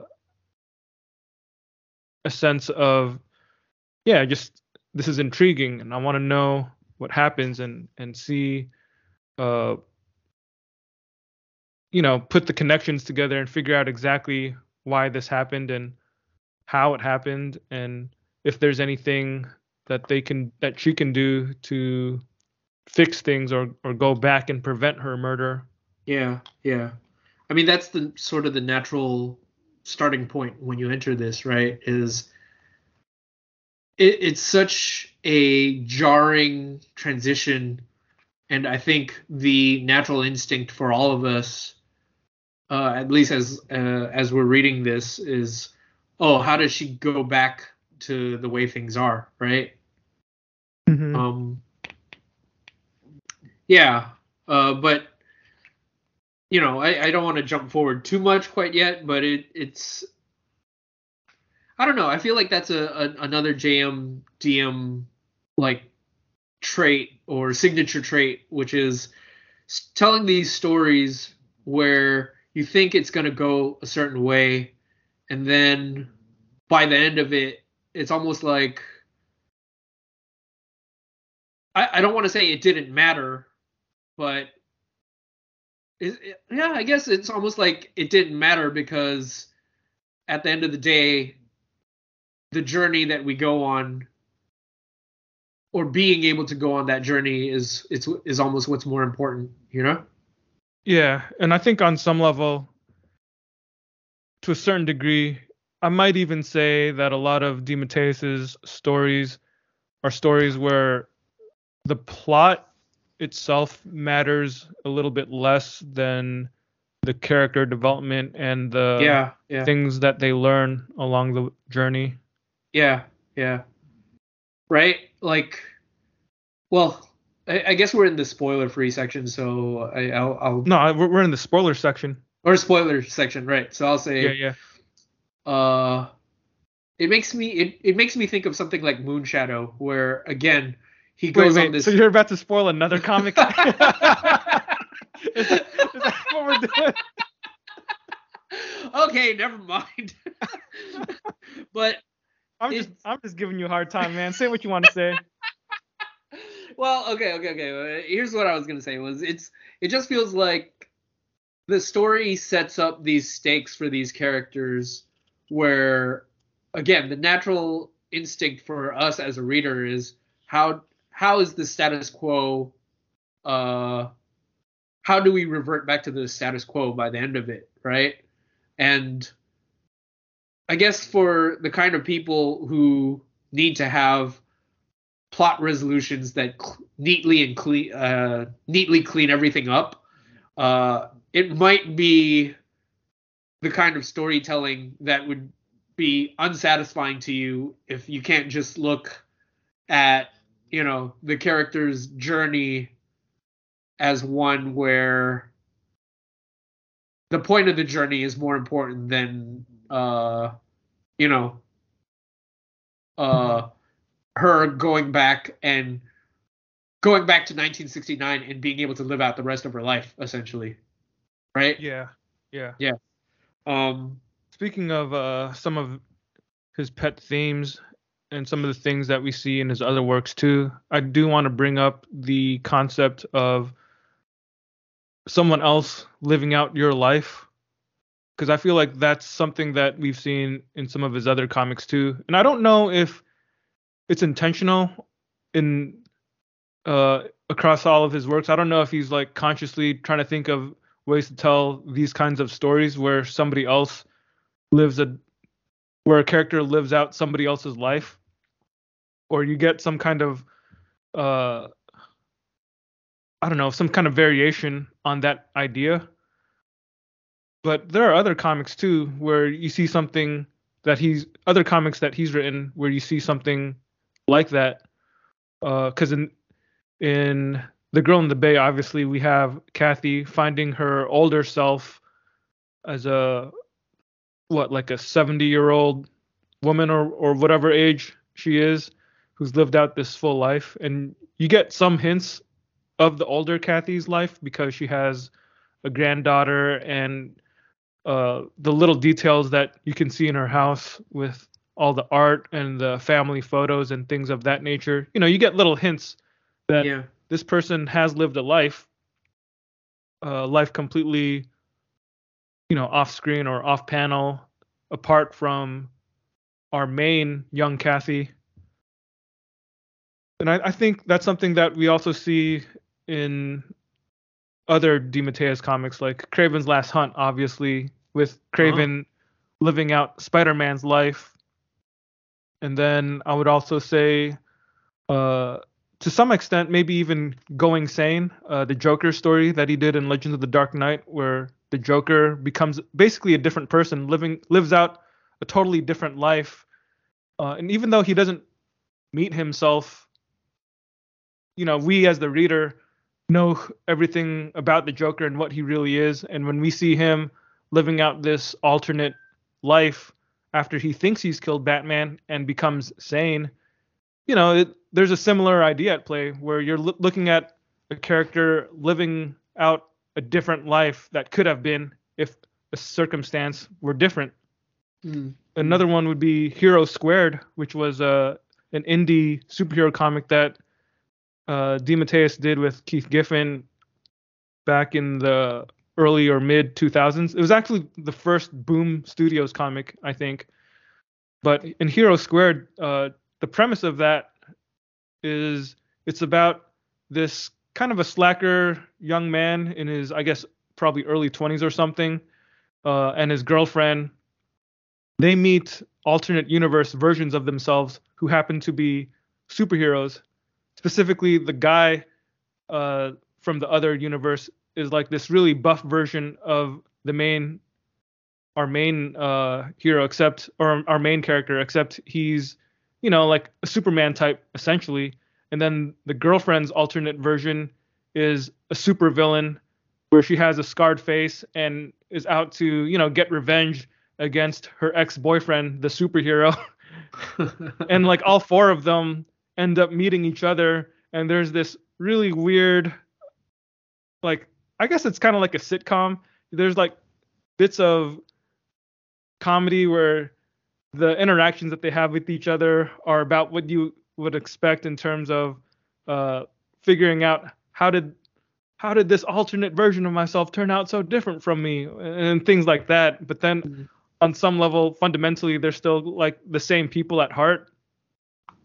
So again, you get that idea of just different choices that these characters have made could have taken them down a different way. And in Hero Squared, the characters actually see what happened to their lives if they had gone a different way.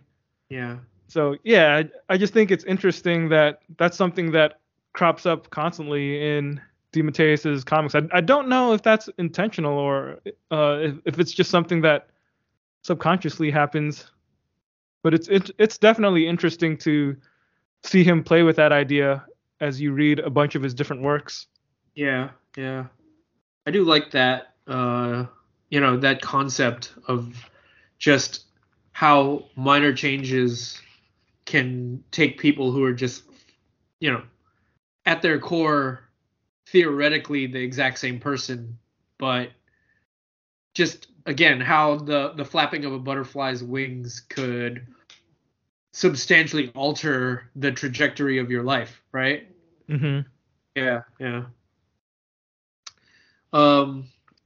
There's something that I was thinking of when I was reading this first chapter, and it's interesting that the comic takes place in 1969. That was something that jumped out at me. And the other thing is that this guy Hugh that ends up killing her, I don't think there's any other. I assume that this is intentional, but the guy's got like a mustache and beard, and he obviously made me think of Charles Manson. And when you find out that he's a killer, that makes sense, right? Yeah. And the thing that it made me think of was the Quentin Tarantino film Once Upon a Time in Hollywood.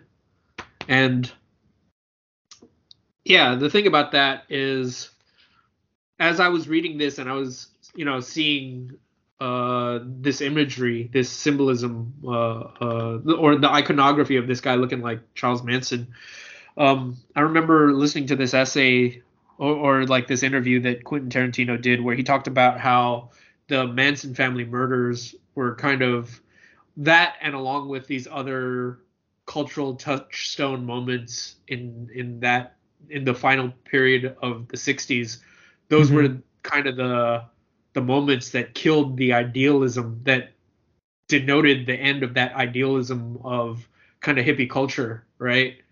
Because after that we jump into the 70s and things just kind of get crazy with, you know, drugs and just the level of violence and just craziness. Like you have Son of Sam and all these serial killers, and yeah, that entire period just it's interesting to think of that entire period preceding it. You know, say what you will about hippies, love them or hate them, but they're that entire idealism of a world of peace and, you know, people learning to like love and care for one another, and having it all end with what Quentin Tarantino was saying was when Charlie Manson and his cult went on their murder spree, that was just kind of the end of that period. So reading this book, when I looking at Hugh kill her, and then having this jump from her to the future and seeing this older version of herself, I think the first thought that came to my mind was, is this going to be a story about a younger version of herself seeing what the older version of herself has become, and, you know, kind of that death of idealism?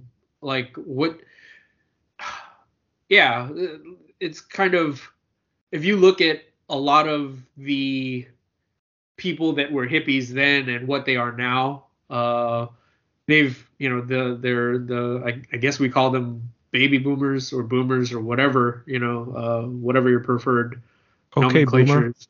Yeah. Like those same people eventually grew out of the idealism of their hippie roots, and apparently a bunch of them ended up voting for Trump. You know, how do you go from that to that, right? So they wanted to make America great again, dude. He was gonna restore the hippie era. But that was the thing that was something that I was thinking about beneath the surface as I was reading this. I didn't quite know where DeMatteis was going to go with the story.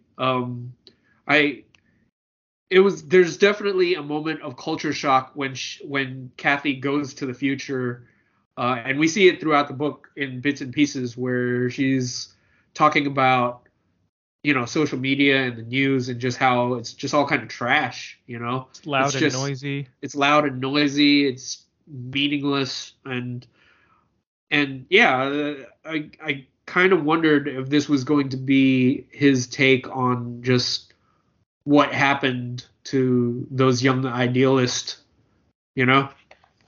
Yeah, that's a good point. There is this undercurrent of disillusionment, I think. Yeah. Like the other character. Oh. No, go ahead. I was gonna mention the character of Winston Burton. Yeah. If you're okay with us talking about issue 2.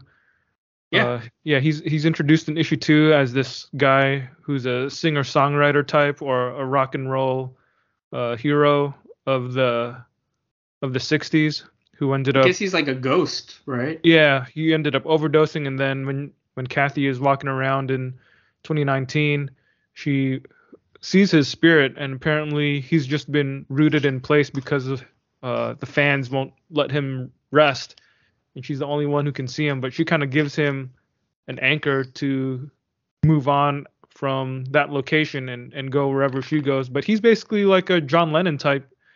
Kind of looks like him with the glasses and the long hair. Did you look him up? Do you happen to know if he's a real guy? If those were real songs that they were mentioning? No, I just assumed that he was a fictional character. Okay.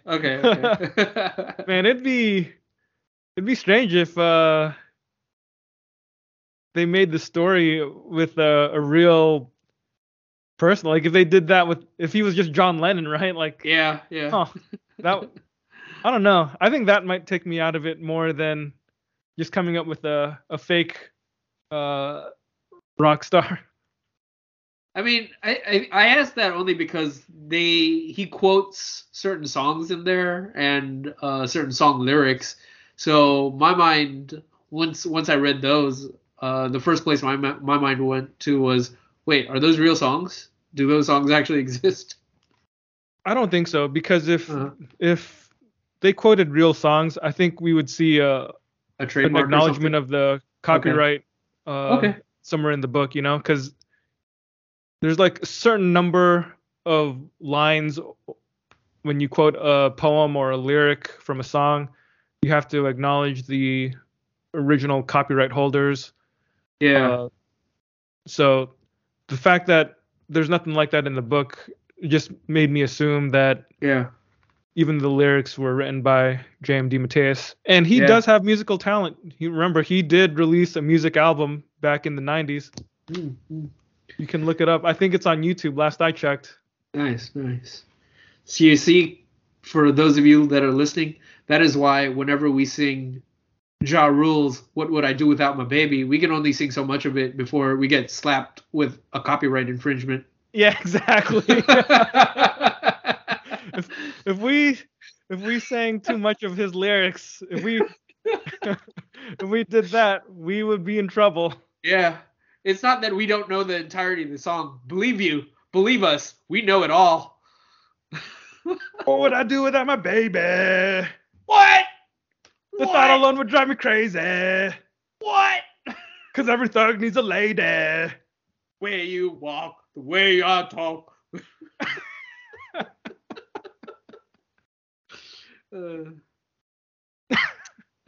This must be the only podcast to talk about the girl in the bay that also quotes Ja Rule.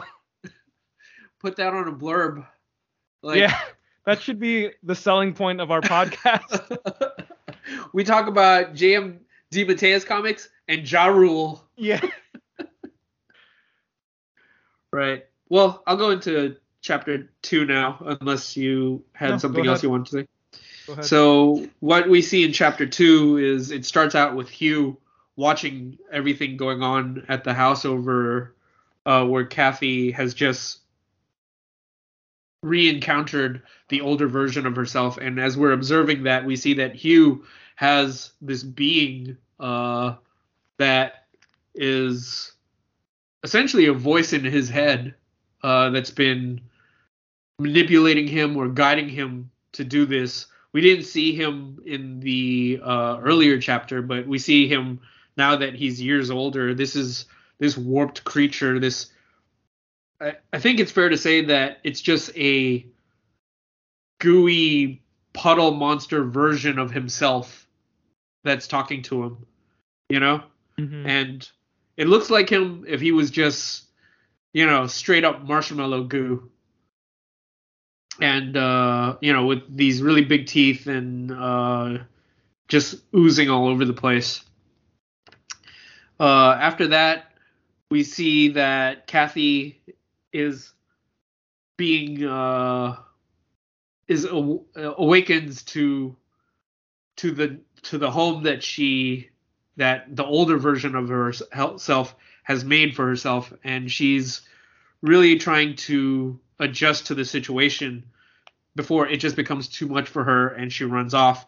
She ends up in Times Square, and this is the fish out of not fish out of water moment, but this is the moment where she enters our world and makes observations about just how loud everything is, and observations just about our culture and how, I guess, vapid and cold it all is.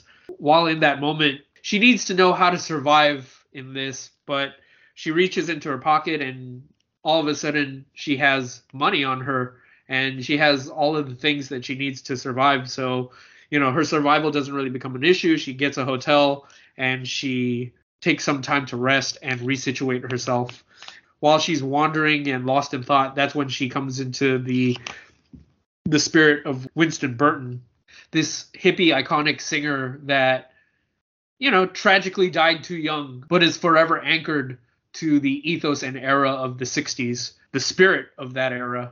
yeah, we see a little bit of his life, and it's for her. This is kind of the only connection that she has in this world now, and she makes a friend with him. We go back to Hugh and we follow him around, and what we end up seeing him doing is he's breaking into Kathy's home, and The older one. Huh? The older one. The older one, exactly. And he eventually is just driven by the voice to murder her again. The young version of Kathy is just in this bad place now where her coming back has instigated all of these events to fall into place, and when she goes to visit Kathy in the funeral home, she touches her body, and a flood of memories enters her from Kathy's life. So she's able to see things that happened in Kathy's personal life, but she's also been able to see things and events that happened and occurred over the 50 years that she's been gone. She goes and she meets and talks to the man that the older Kathy would eventually live out the rest of her life with. You know, in a way to make some sort of connection to this person that is her. It's this weird dynamic of this person is me, but she's not me.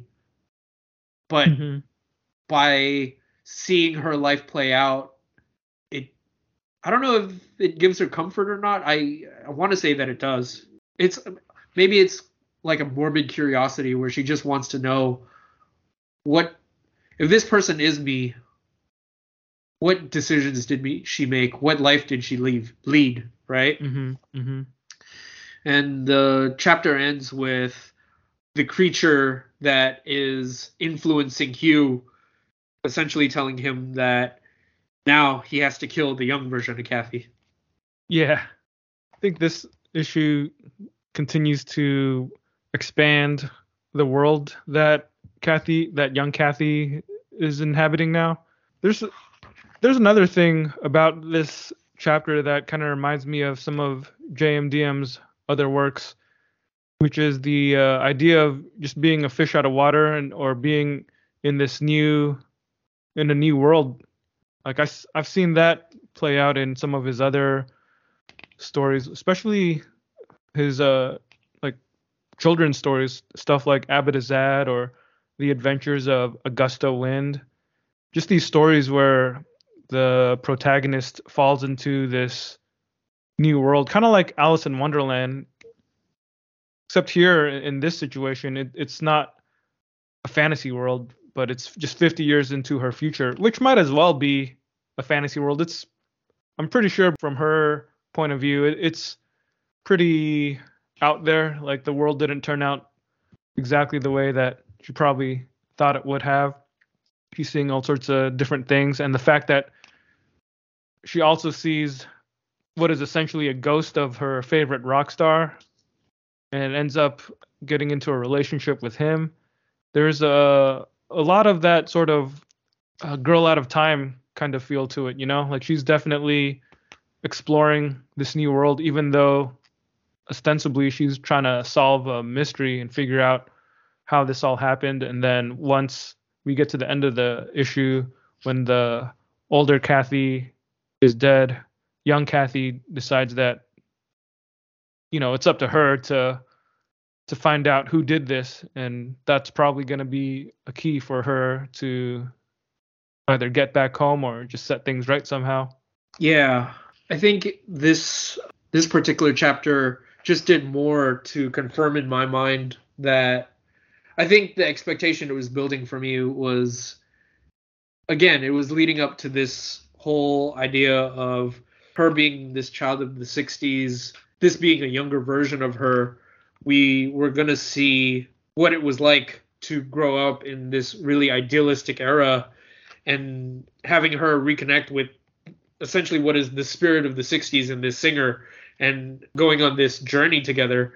That was kind of my expectation was, how does this deconstruct those years that have passed and what life has looked like since then? And I think that was the sense that I get.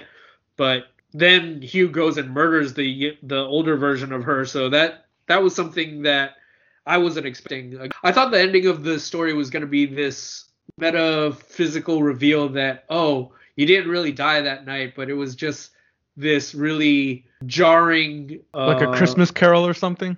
kind of, right? Like this really jarring, traumatic event that happened to you, and as a result, your idealism died way back then, and you just grew up and became this completely other, unrecognizable person. Hmm. That's kind of where I thought, yeah, you're right, something like A Christmas Carol. But then Hugh murdered her, so like he murdered the old version of her, and at that point I was like, okay, then I don't really know what the direction of this story is after that. I mean, Yeah. not that I had a problem with that, but I was like just content to go on the ride at that point. Yeah. Yeah. Now that you mention what you just said, there is something about the story that also reminds me of another DeMatteis comic, a Superman comic he wrote called Where Is Thy Sting? It's been a while since I've read that one, but now I want to pull it off my shelf and give it a reread because from what I remember, that comic was also about dealing with mortality and the idea of death. And I want to say, if I'm remembering it correctly, I think in that story, Martian Manhunter has some kind of device that allows Superman to have this vision or to see a dream about what would happen if he died or something to that effect. Or maybe it's the other way. Maybe Superman has a Kryptonian device that allowed Martian Manhunter to see that. I don't remember exactly, but the main thing I do remember is that it's a story about exploring mortality, and with these superheroes, obviously we've had stories where heroes have died, but they always come back. Right. But I think in that story, DeMatteis kind of ignores not ignores, but I think he acknowledges that superhero comics are just a certain way because they're corporate entity owned. Yeah. But you can still use those characters to tell meaningful stories about the human condition. Yeah. And many humans in general think about what's going to happen when I die. Like what is there a soul, or where do I go, or is it just annihilation or oblivion or whatever the ideas may be. It kind of feels like this story sort of touches on that too, just in terms of young Kathy's journey, and then seeing the corpse of her future self and then being imbued with all those memories. She kind of, in essence, experienced a whole nother life that was also kind of her life. So now she's got these even more powerful feelings about the value of life and, specifically her own life, which She's she got already connections. valued. Yeah. It just adds to the deep profundity of her feelings.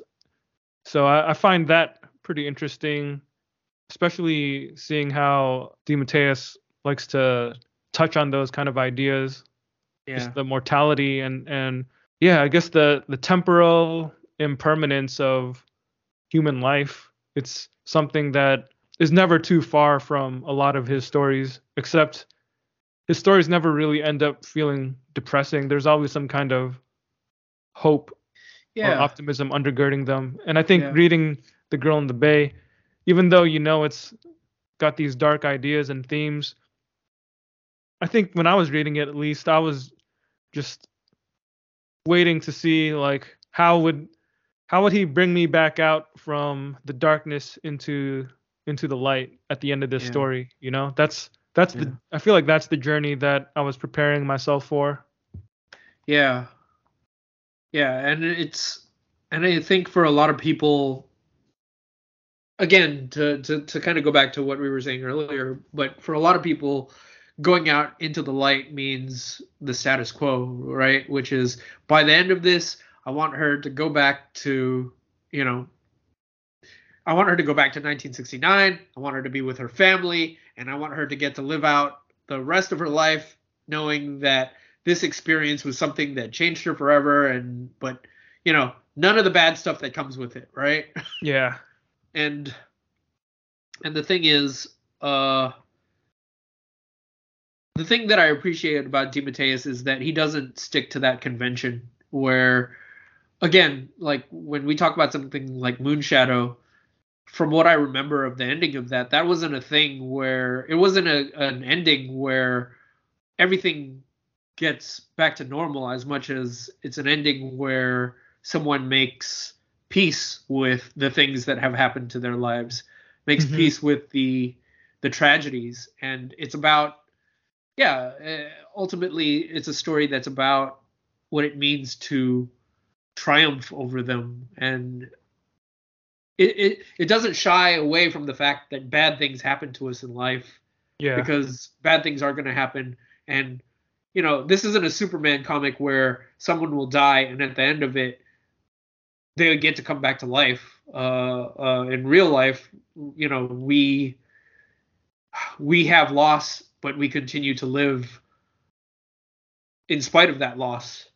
And I do think that that's something that's at the core of JMDM's stories, is that idea that people are more resilient than we realize, and that there's a way to live on in spite of, terrible things happening to you. Yeah, I agree with that. Yeah. So, did you have anything to say, or can I go to chapter 3? You can move on. Yeah. Yeah. So in chapter 3, what we end up seeing is we learn a little more about Hugh. We learn about what happened to him after that night after he killed her. And we find that the following night he goes to a bar and he sees Kathy alive. And he even confronts her. And she doesn't know who he is at all. And in that moment, that just breaks him. And for the next following years after that, he ends up in a mental institution. Yeah. Because, apparently he wasn't crazy enough when he murdered her, but seeing that she was still alive was the thing that pushed him over the edge. I guess nobody caught on to his crime. Yeah. Afterwards, we see that Kathy is really just trying to make sense of her entire situation. After getting that flood of memories, she feels compelled to go see the older Kathy's husband. So she makes it a point to go out there and, try to make a connection with this man that was such a big part of her life towards the end. And the emotions that she got from the older Kathy just reinforce that sense that she needs to talk to him and know him. So she goes over there to his house and, shares a moment with him to discuss just what their life together was like, just so she can know him better. And they eventually go out to the park, and it's a moment of peace that she can offer to him, but also a moment of peace that she can get for herself in trying to make sense of all the things that have just happened. And unfortunately, the chapter ends with Hugh having kidnapped her granddaughter, and that's where we leave off in chapter 3. Yeah. I think again this just continues the journey. I don't know if I have any unique or specific commentary for this chapter. There are some scenes in here where I really do like the art and the coloring in particular. Like the scene early on in the book when old Hugh is reminiscing or remembering the night when he went back to the bar after he committed the murder in 1969, and he sees Kathy there again. but she doesn't recognize him. I don't know.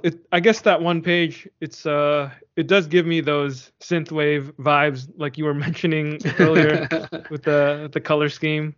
Yeah. There's another scene a few pages later when Kathy is dreaming about the time when she was thrown into the bay, and she's, it's the page where it's the page that gets repeated throughout the story as kind of this recurring motif of her falling into the water. And at the end of this one, of this specific scene, she wakes up and we see that she's bleeding out in the water. She meets that. I don't know what to call her other than like this deity underwater, the woman in the older Kathy's paintings, and she kisses her, holds her hand, and then they kind of swim into this glowing orb or some kind of water thing underneath the water, and then you flip the page and Kathy wakes up or she just gets out of the bathtub or something. That whole sequence is pretty minimal in terms of words, but really, really visually appealing. And I think another thing that I would say is that the way that the blood is colored, it doesn't really look like blood, or like not just the way it's colored, but the way it's drawn too. Like it looks more like an umbilical cord or something, which is strange. Because I think the blood is just really colored this bright red. It doesn't really match the way that the rest of the scene looks underwater, and the way that the blood is coming out. It just looks like right out of her belly. Yeah, it comes out of her belly. It looks like a cord, and I'm not sure. I think there might be some kind of symbolism to it, but I don't know what to make of it. Well, I'm looking at the previous page, and what you see is when she's reliving that moment where she falls into the water, the blood actually does look like blood in that early scene. It's still, it's mixing with the water, so it's kind of breaking up.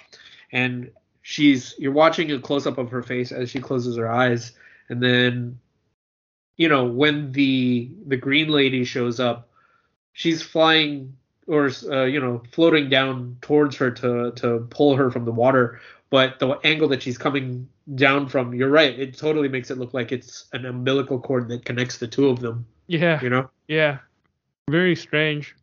Yeah, I feel like there's probably something to make of that detail, but I'm not really sure.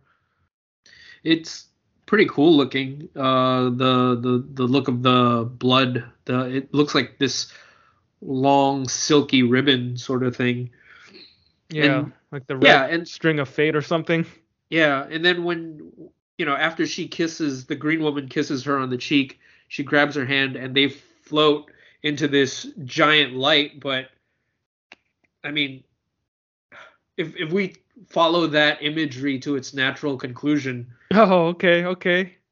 You get what I'm saying? I get what you're saying. Yeah, I guess when you it does. Yeah, it's kind of like this Rorschach blot, but certainly you can see it as a it looks like a vagina. Yeah. She's being birthed into the world. And she does come back out of the water on the next page. Yeah. You know what? You're right. I think that's what we're supposed to see. Yeah, it's a rebirth of sorts, and it totally makes sense with the way that she is in the following scenes, because in this chapter, Kathy does feel like she's more confident, maybe bold. She's got this new resolve. Exactly. She's confident, she's bold, she's got this new resolve, but she also isn't as much of a fish out of water as she was in the previous chapter. All she knows is she felt these really strong emotions when she touched old Kathy's body and received those memories. And in that moment, she just wants to be with, I forget his name. She just wants to be with her old Kathy's husband. Was it Kenneth? I forget too. Yeah. Yeah. There's this one line that I was looking at where she was talking about it, or where she goes, they're at the park and they're sitting there, and she's just narrating to herself, or narrating, and she goes, I told myself it was because I needed to know the truth, unravel the mystery, but it wasn't it. We belonged together. At least that's how it felt. Maybe it was the old woman's memories influencing me. Maybe I was just lonely or deluded. But in that moment, I didn't care. I just wanted to be there with them. After all, in some strange, impossible way, they were my family. Mm-hmm. Mm-hmm. Yeah, I just thought that was, really well written, and just a testament to this new sense of connection that she felt with this family, that realistically speaking, she shouldn't have any connection to, other than the fact that this woman that looks like her happens to have lived this full life and had made these connections. But because of because of that transference that occurred between the two of them, now all of a sudden she feels it stronger than ever, and it's compelling her to go and be with them. And that's another, just, I guess, pet theme of DeMatteis, which is the power of human connection. Yeah, that's a good point. Yeah. That's always something that characterizes so much of his work, the connection between loved ones in particular. Again, going back to something like Kraven's Last Hunt, Peter Parker stays alive and gets out of being buried because he's got Mary Jane to cling to, Yeah. Or something like Dr. Fate, where love is this big theme of the story, when you have these different characters turn into hosts for the Dr. Fate concept, like the thing that anchors them to their humanity is their love. Now, I'm sure you can find plenty of other examples in things like Moonshadow or Brooklyn Dreams and whatever else. Yeah. I want to talk about Hugh a little bit in this chapter. So it almost seems like Hugh and Kathy are this weird reflection of one another, or opposites, I guess, because the way that Kathy has this green deity, Hugh has this, monstrous creature thing that watches over him, right? Mm-hmm. And it's interesting because we learn a little bit more about him in this chapter too. Certainly more than in the previous chapters, because up to this point he's just been the guy that killed her. But we learned in the years after that he was in the mental institution, and when he gets let out,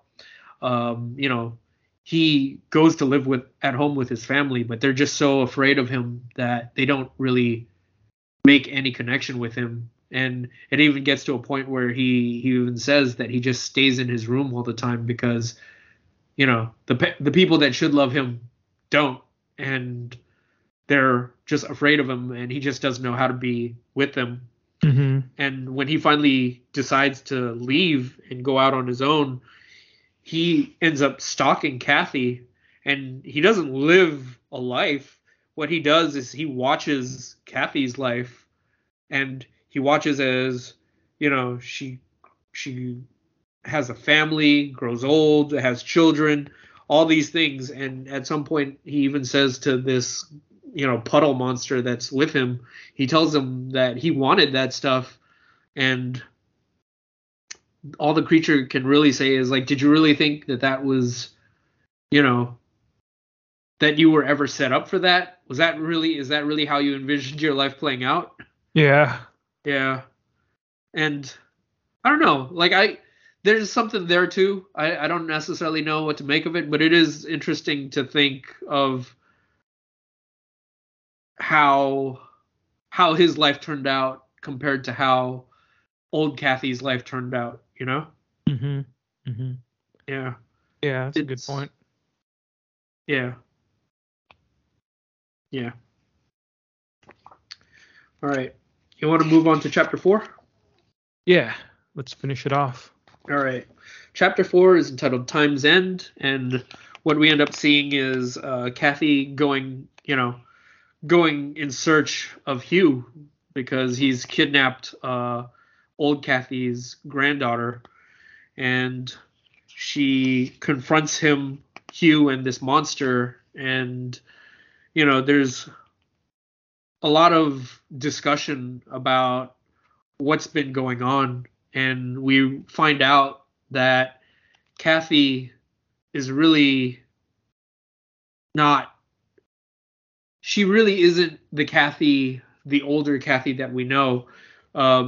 Basically, the Kathy that was stabbed in the water that day has these powers, or there are a few people in the universe, in the world, who have these powers, and Kathy apparently is one of them, who is able to alter the universe via sheer force of will. And as a result, in that moment that she was stabbed in 1969, she willed herself into not dying. But as a result, the Kathy that was stabbed and bleeding out in the bay was, for the better lack of a term, a psychic shadow, or a remnant of the Kathy that was in the water. You know, Mhm. I don't know if I'm explaining it accurately, but that was more or less my understanding of it. Yeah, I think that's better than how I could have explained it. Oh, thanks. So, yeah, in that moment, they battle it out, and we see, just how when Hugh went and saw that Kathy had survived, he had knowledge that Kathy had died as well, but he was not able to reconcile the fact that she had both died and not died at the same time. That knowledge was too much for him, and it broke him, and that's what ended up happening to him Mhm. for all those years, until the moment that she reemerged, and he felt that the only way to make himself sane again was by reconciling the fact that she she both died and lived at the same time. So he wanted to kill her to put a final end to that note. They're able to save the granddaughter, and Winston, as a result, is just uh, sent into nothingness while they're battling it out. And while all that is happening, Hugh and Kathy engage in one final confrontation with one another, and Hugh ends up being stabbed by his own knife. Um, with Hugh dead, the being that has been haunting Hugh no longer has any presence in the world, and he too fades away. And in the final moments, Kathy speaks to the green woman, and she they basically tell her that you know the universe. She basically tells her that you can make what you want of this life at this point now. You're free to go into uh the great beyond. You know, Mhm. um, what we finally see at the end is old Kathy, uh, because of the powers that be, old Kathy ends up in bed with her husband, and it was all a dream essentially. But but the final shot of it is Kathy and Winston back and they're following the Green Woman, and the way that they talk about it, they are just excited to go on this journey into the great unknown, whatever that may be. Yeah.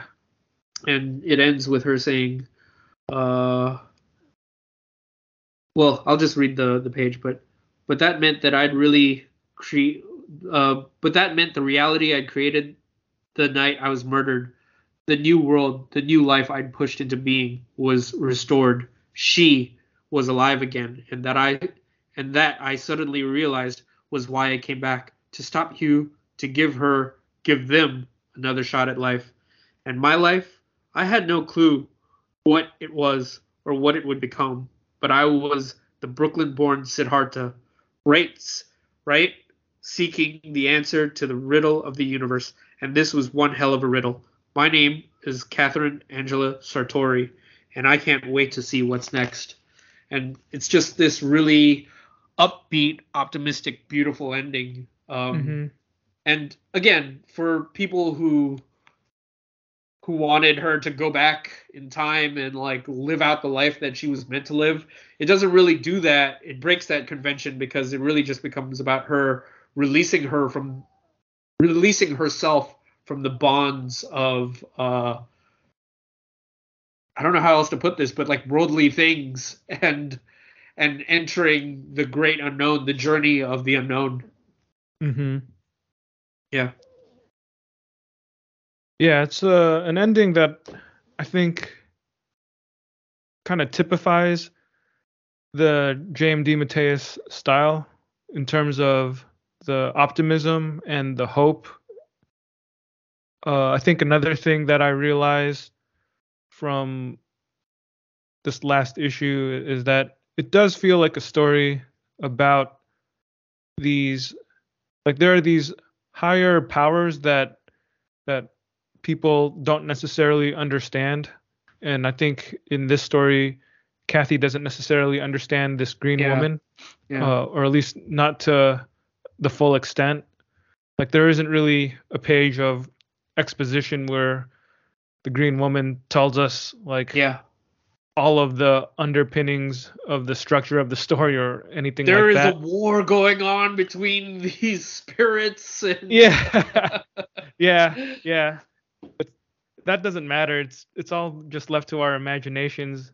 Yeah. They just take each other's hands and walk into the sunset. Well, not literal sunset, but metaphorically speaking, they walk into the light. It's another. Yeah, I feel like it's something that we see this quite a bit with DeMatteis endings. Comics. I think of something like his Dr. Fate or Moonshadow. There's a lot of stories where the characters just go through a whole lot of kind of harrowing stuff.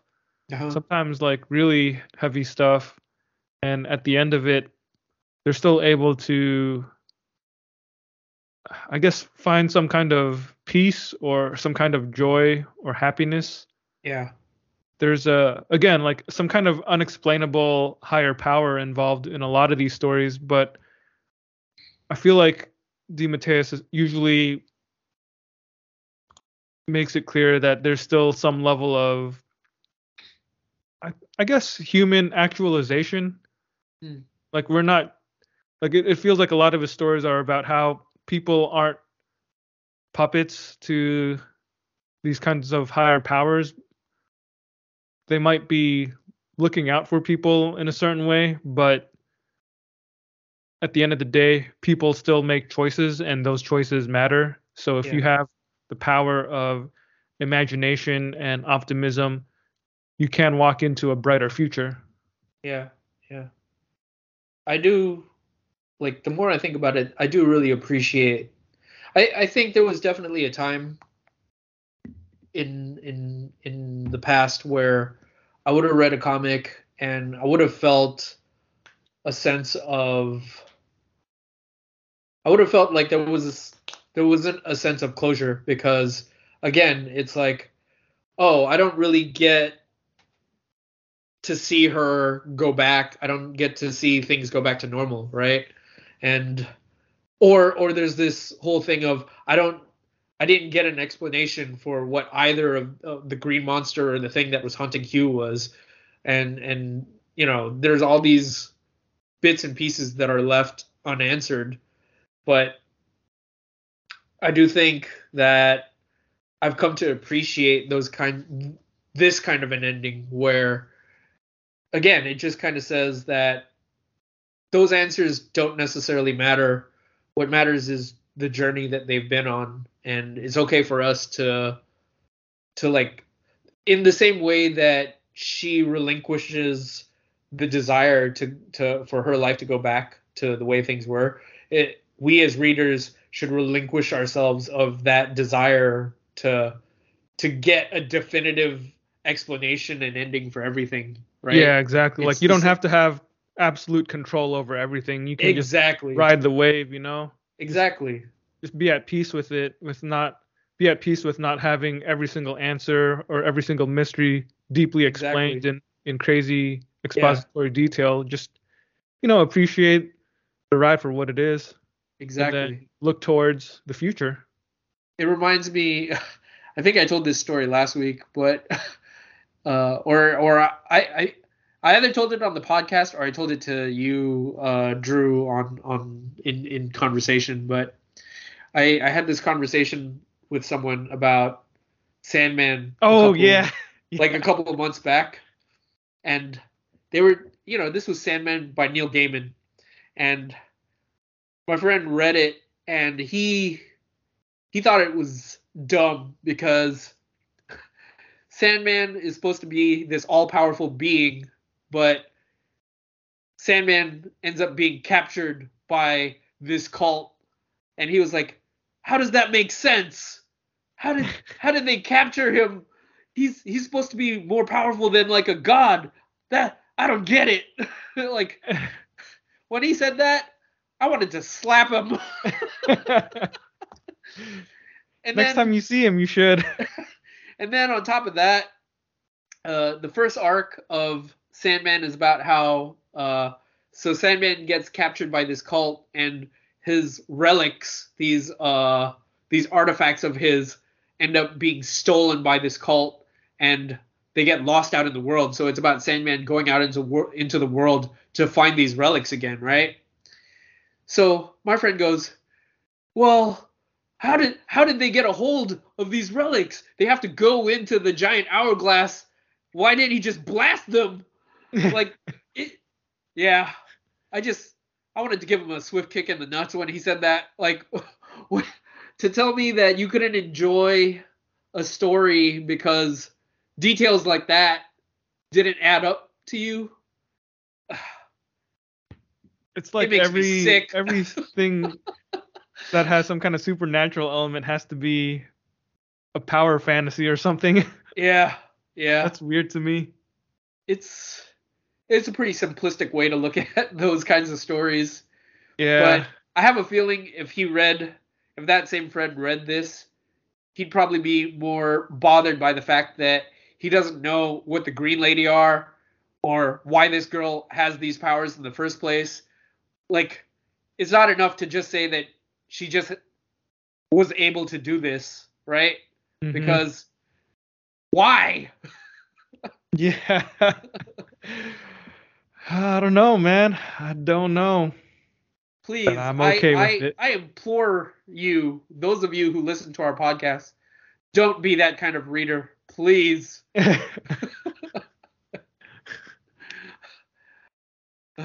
Don't do that to yourselves. Don't do that to us. I think when I first read the ending, especially that last page, I think my first impression was that it felt kind of abrupt. Not that I didn't appreciate the idea or the sentiments behind the ending, but I think it just kind of felt like having one page to wrap up the narrative, and then like you get those last three panels that are just, you know, maybe a third of the page, uh as they walk into the light. I don't know. There was just something about it where I felt like I would have. it would have been nice if those 3 panels had received, I don't know, like a full page or a couple pages or something. But maybe after this conversation, since we've talked about it and I've had more time to let the story percolate in my mind, it doesn't really bother me anymore. Yeah. I mean, to go back to just, I guess, the recurring theme that we've been discussing, it's just, again, just releasing ourselves from, feeling that need to have everything, neatly laid out before us. I mean, I will say this. There are instances certainly where those kinds of details, do matter. Those kind of stories do matter. But I think with a story like Girl in the Bay, the emotional journey is clearly what the focal point is, right?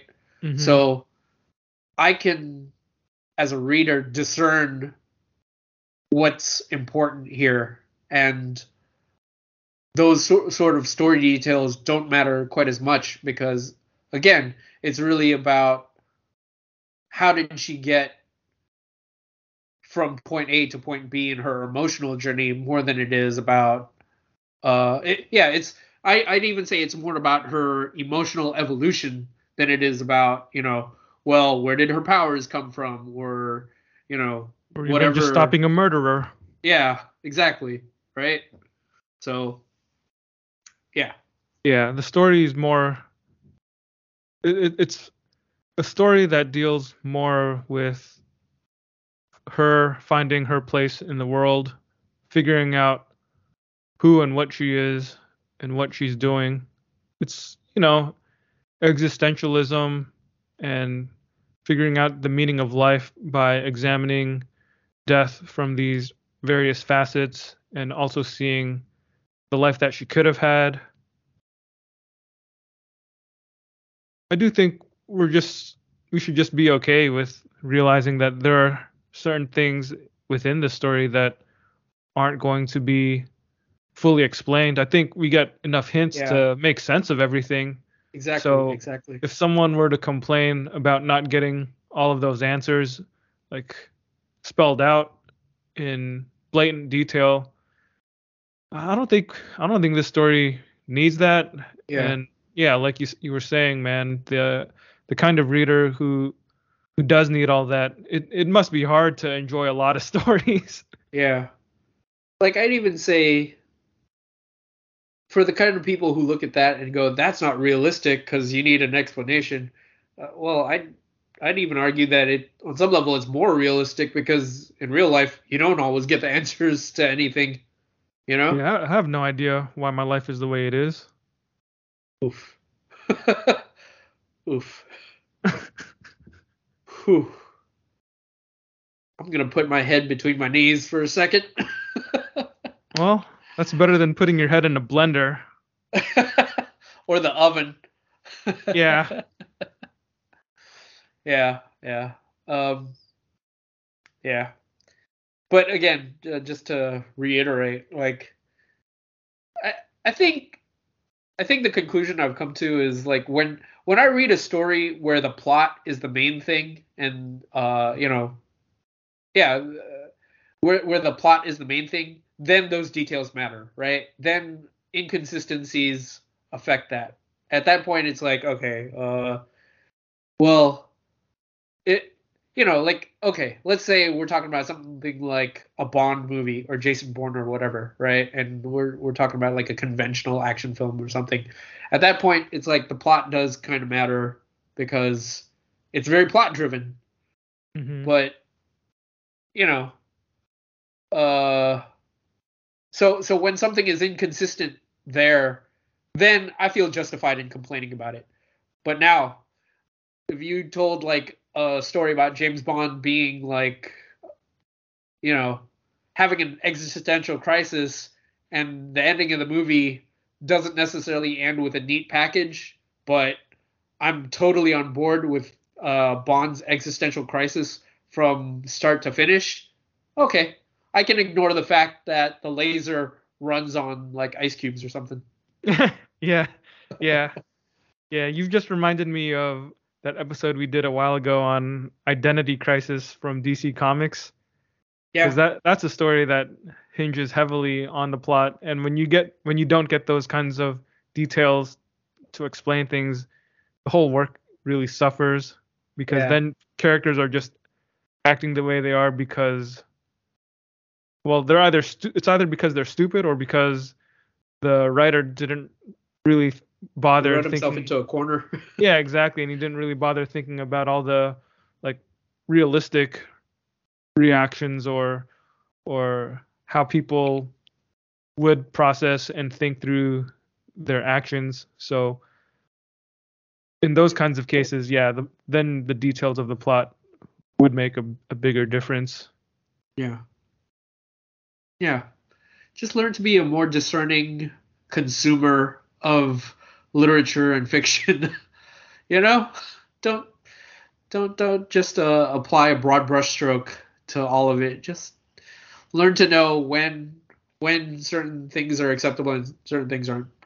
That's all Mhm. I ask. Mhm. Mhm. All right. You got anything else? Nope. I guess in terms of final thoughts, I would just say I really enjoyed The Girl in the Bay. I think it's certainly a worthy addition to J.M.D. Mateus's Uver or bibliography.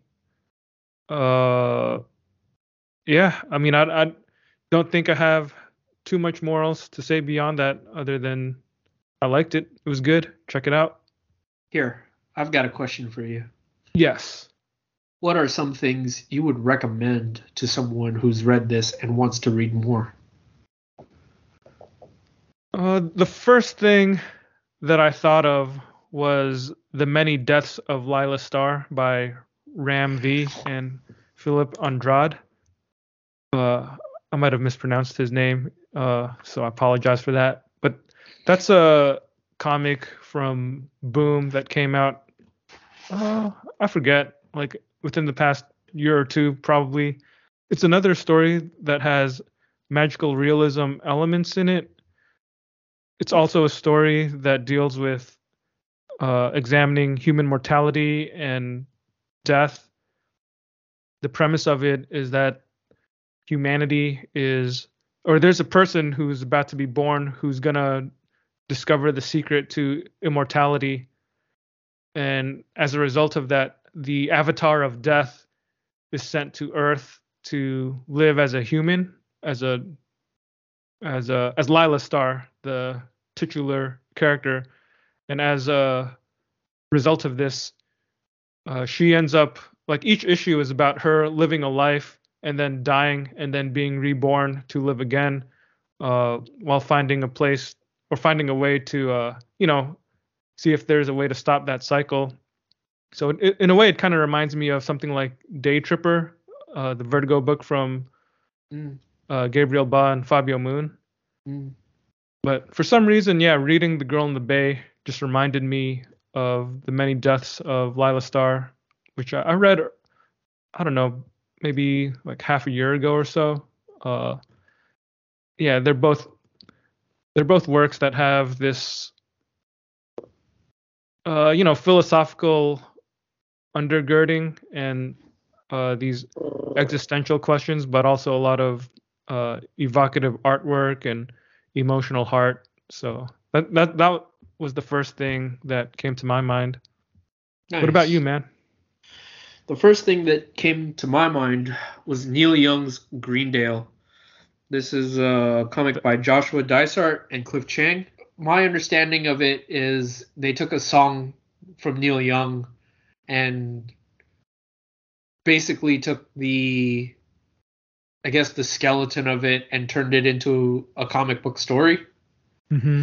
And it's a story that uses magical realism to tell a story about essentially about America and about the disillusionment of the American ideal, Mm-hmm. about having visions and about the way that the country used to be, and just what it means to have that corrupted, and ultimately what it means to find faith and hope in the country that you believe in all over again. Mm-hmm. Mm-hmm. Yeah. So that's something that I would recommend. Yeah, I haven't read that one, but I do want to check it out because Cliff Chang is one of my favorite artists, and Joshua Dysart is a writer that I've been getting more into recently. So I've been trying to seek out more of his stuff. Yeah. Well, let me know if you're ever interested in it. Well, here, let me read the back cover. It'll probably give you a better idea, but it's early 2003, and America's march to war seems unstoppable, yet you'd never know it in the quiet Northern California town of Greendale, where 18-year-old Sun Green, great-granddaughter of the man who helped carve this community out of the sweeping western coast, lives, loves, and dreams. Sun is different from most other kids, always has been. The women in her family have all had a strange relationship with nature, but in almost every instance the relationship has turned tragic. And on the day the bombs began to drop half a world away, a stranger arrives in town that only Sun can see, a stranger who's come to shake her very existence by destroying everything she loves.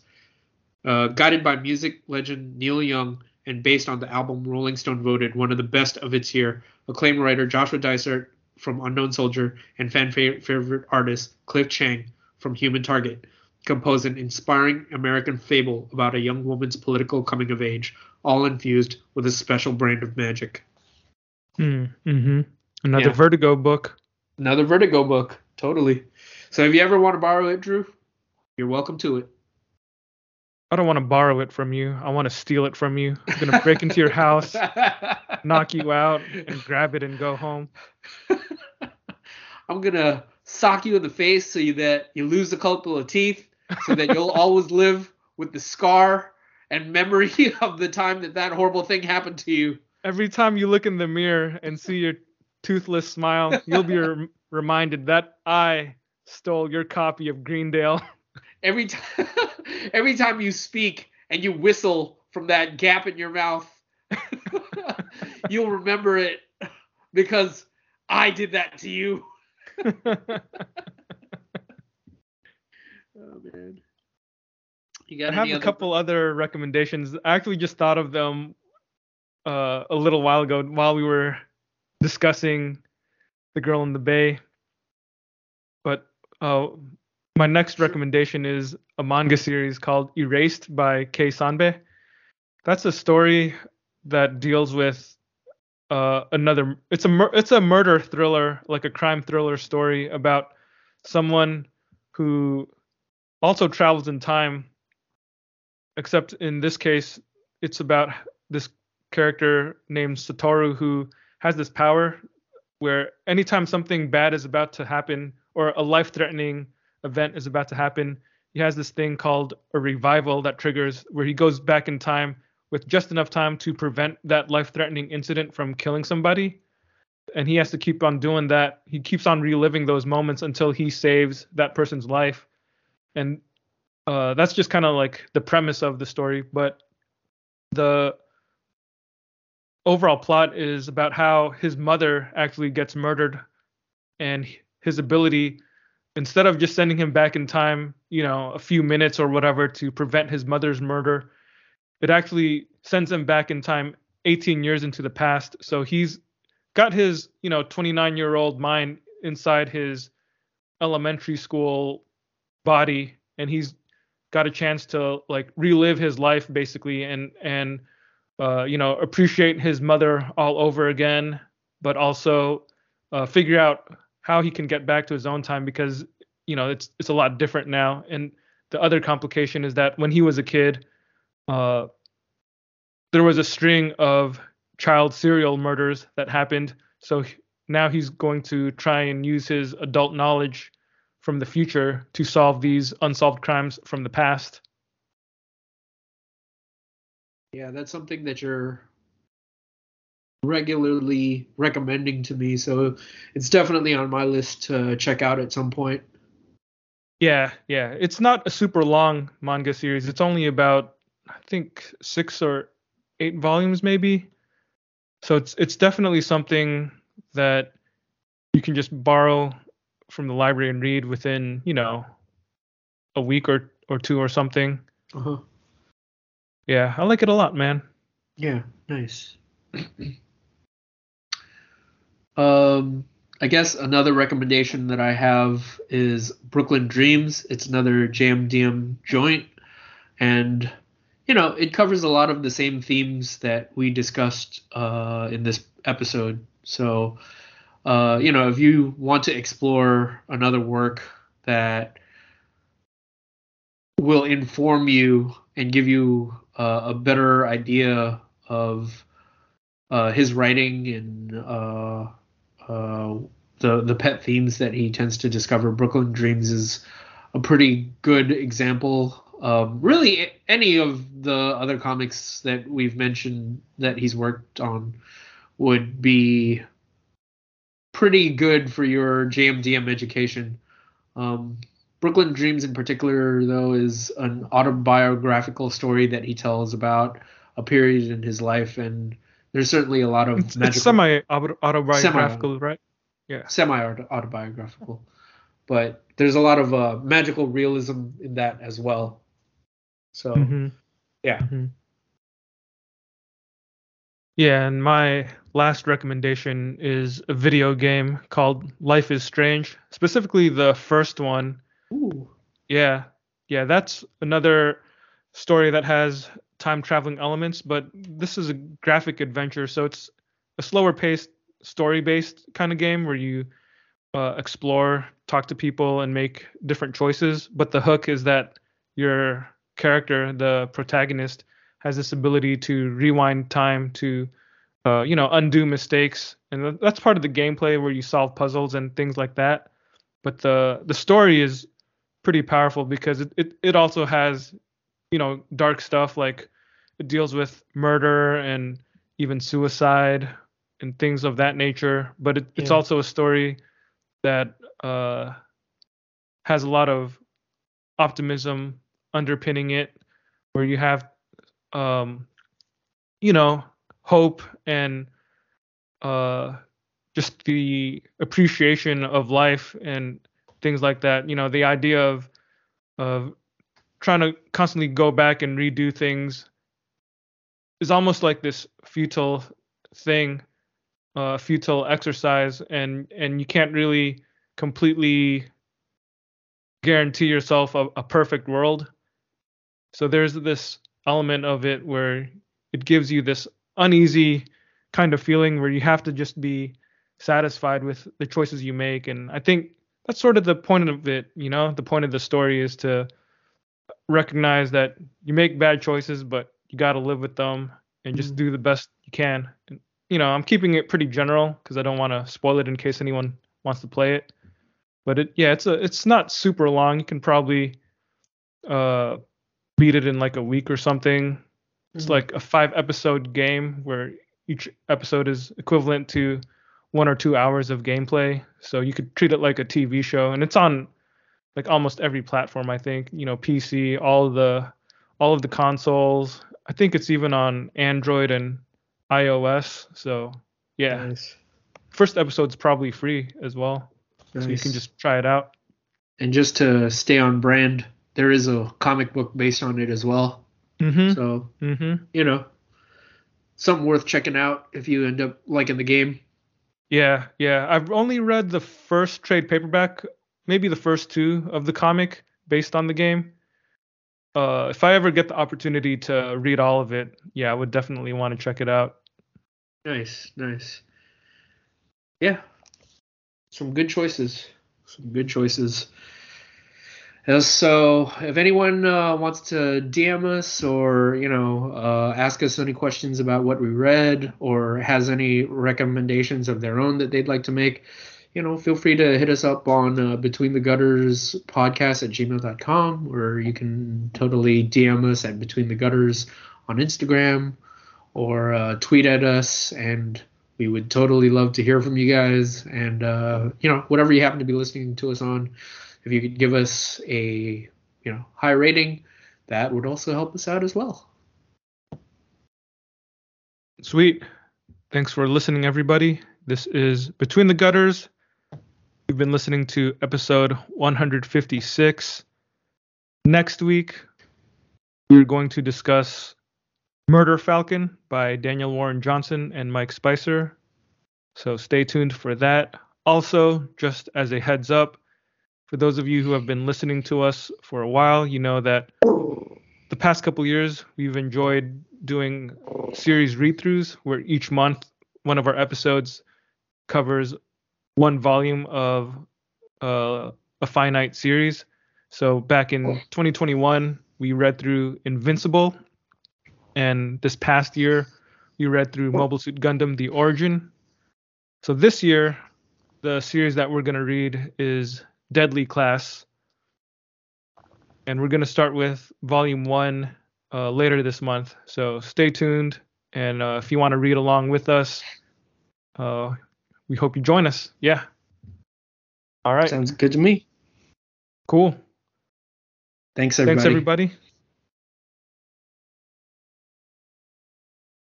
Peace.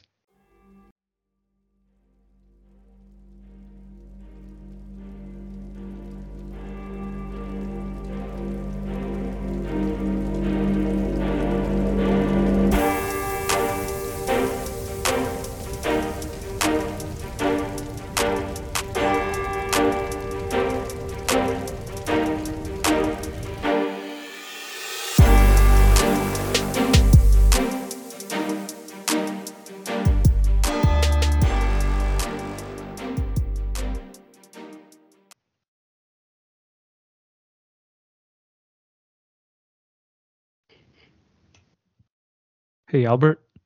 What up? What are your favorite J.M. DeMatteis comics? Are you asking me this again, or are you playing a recording from earlier? I am asking you again for this recording. Okay. Sorry, you just repeated it with the exact same tone and cadence that you did the first time around. I was taken aback. Hey, yeah. Albert. Yes. What's your favorite J.M. DeMatteis comic? Man, this is Groundhog's Day.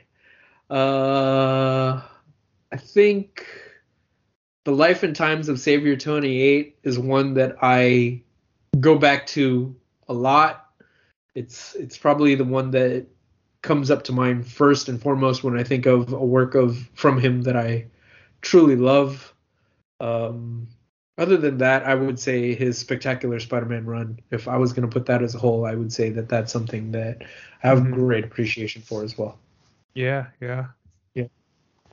Okay, so you have a clear-cut top two? Yeah. And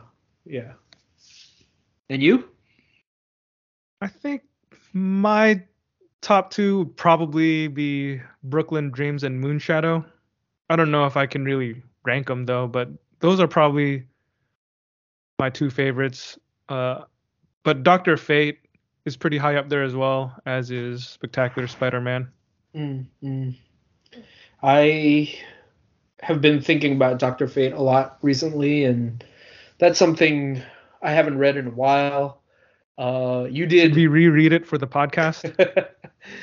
We could at some point. I'm down. It's not the longest series, so it's not that bad. But I do have the Spectacular Spider-Man issues, so we could even cover that if you want. Do you have the whole thing? I don't have every single Spectacular issue he ever wrote, but I have the main run with Sal Buscema. Okay. I might be missing the issues that are crossovers with Maximum Carnage, but I don't really care about that. Yeah, I don't have those either. So not a problem there. Yeah.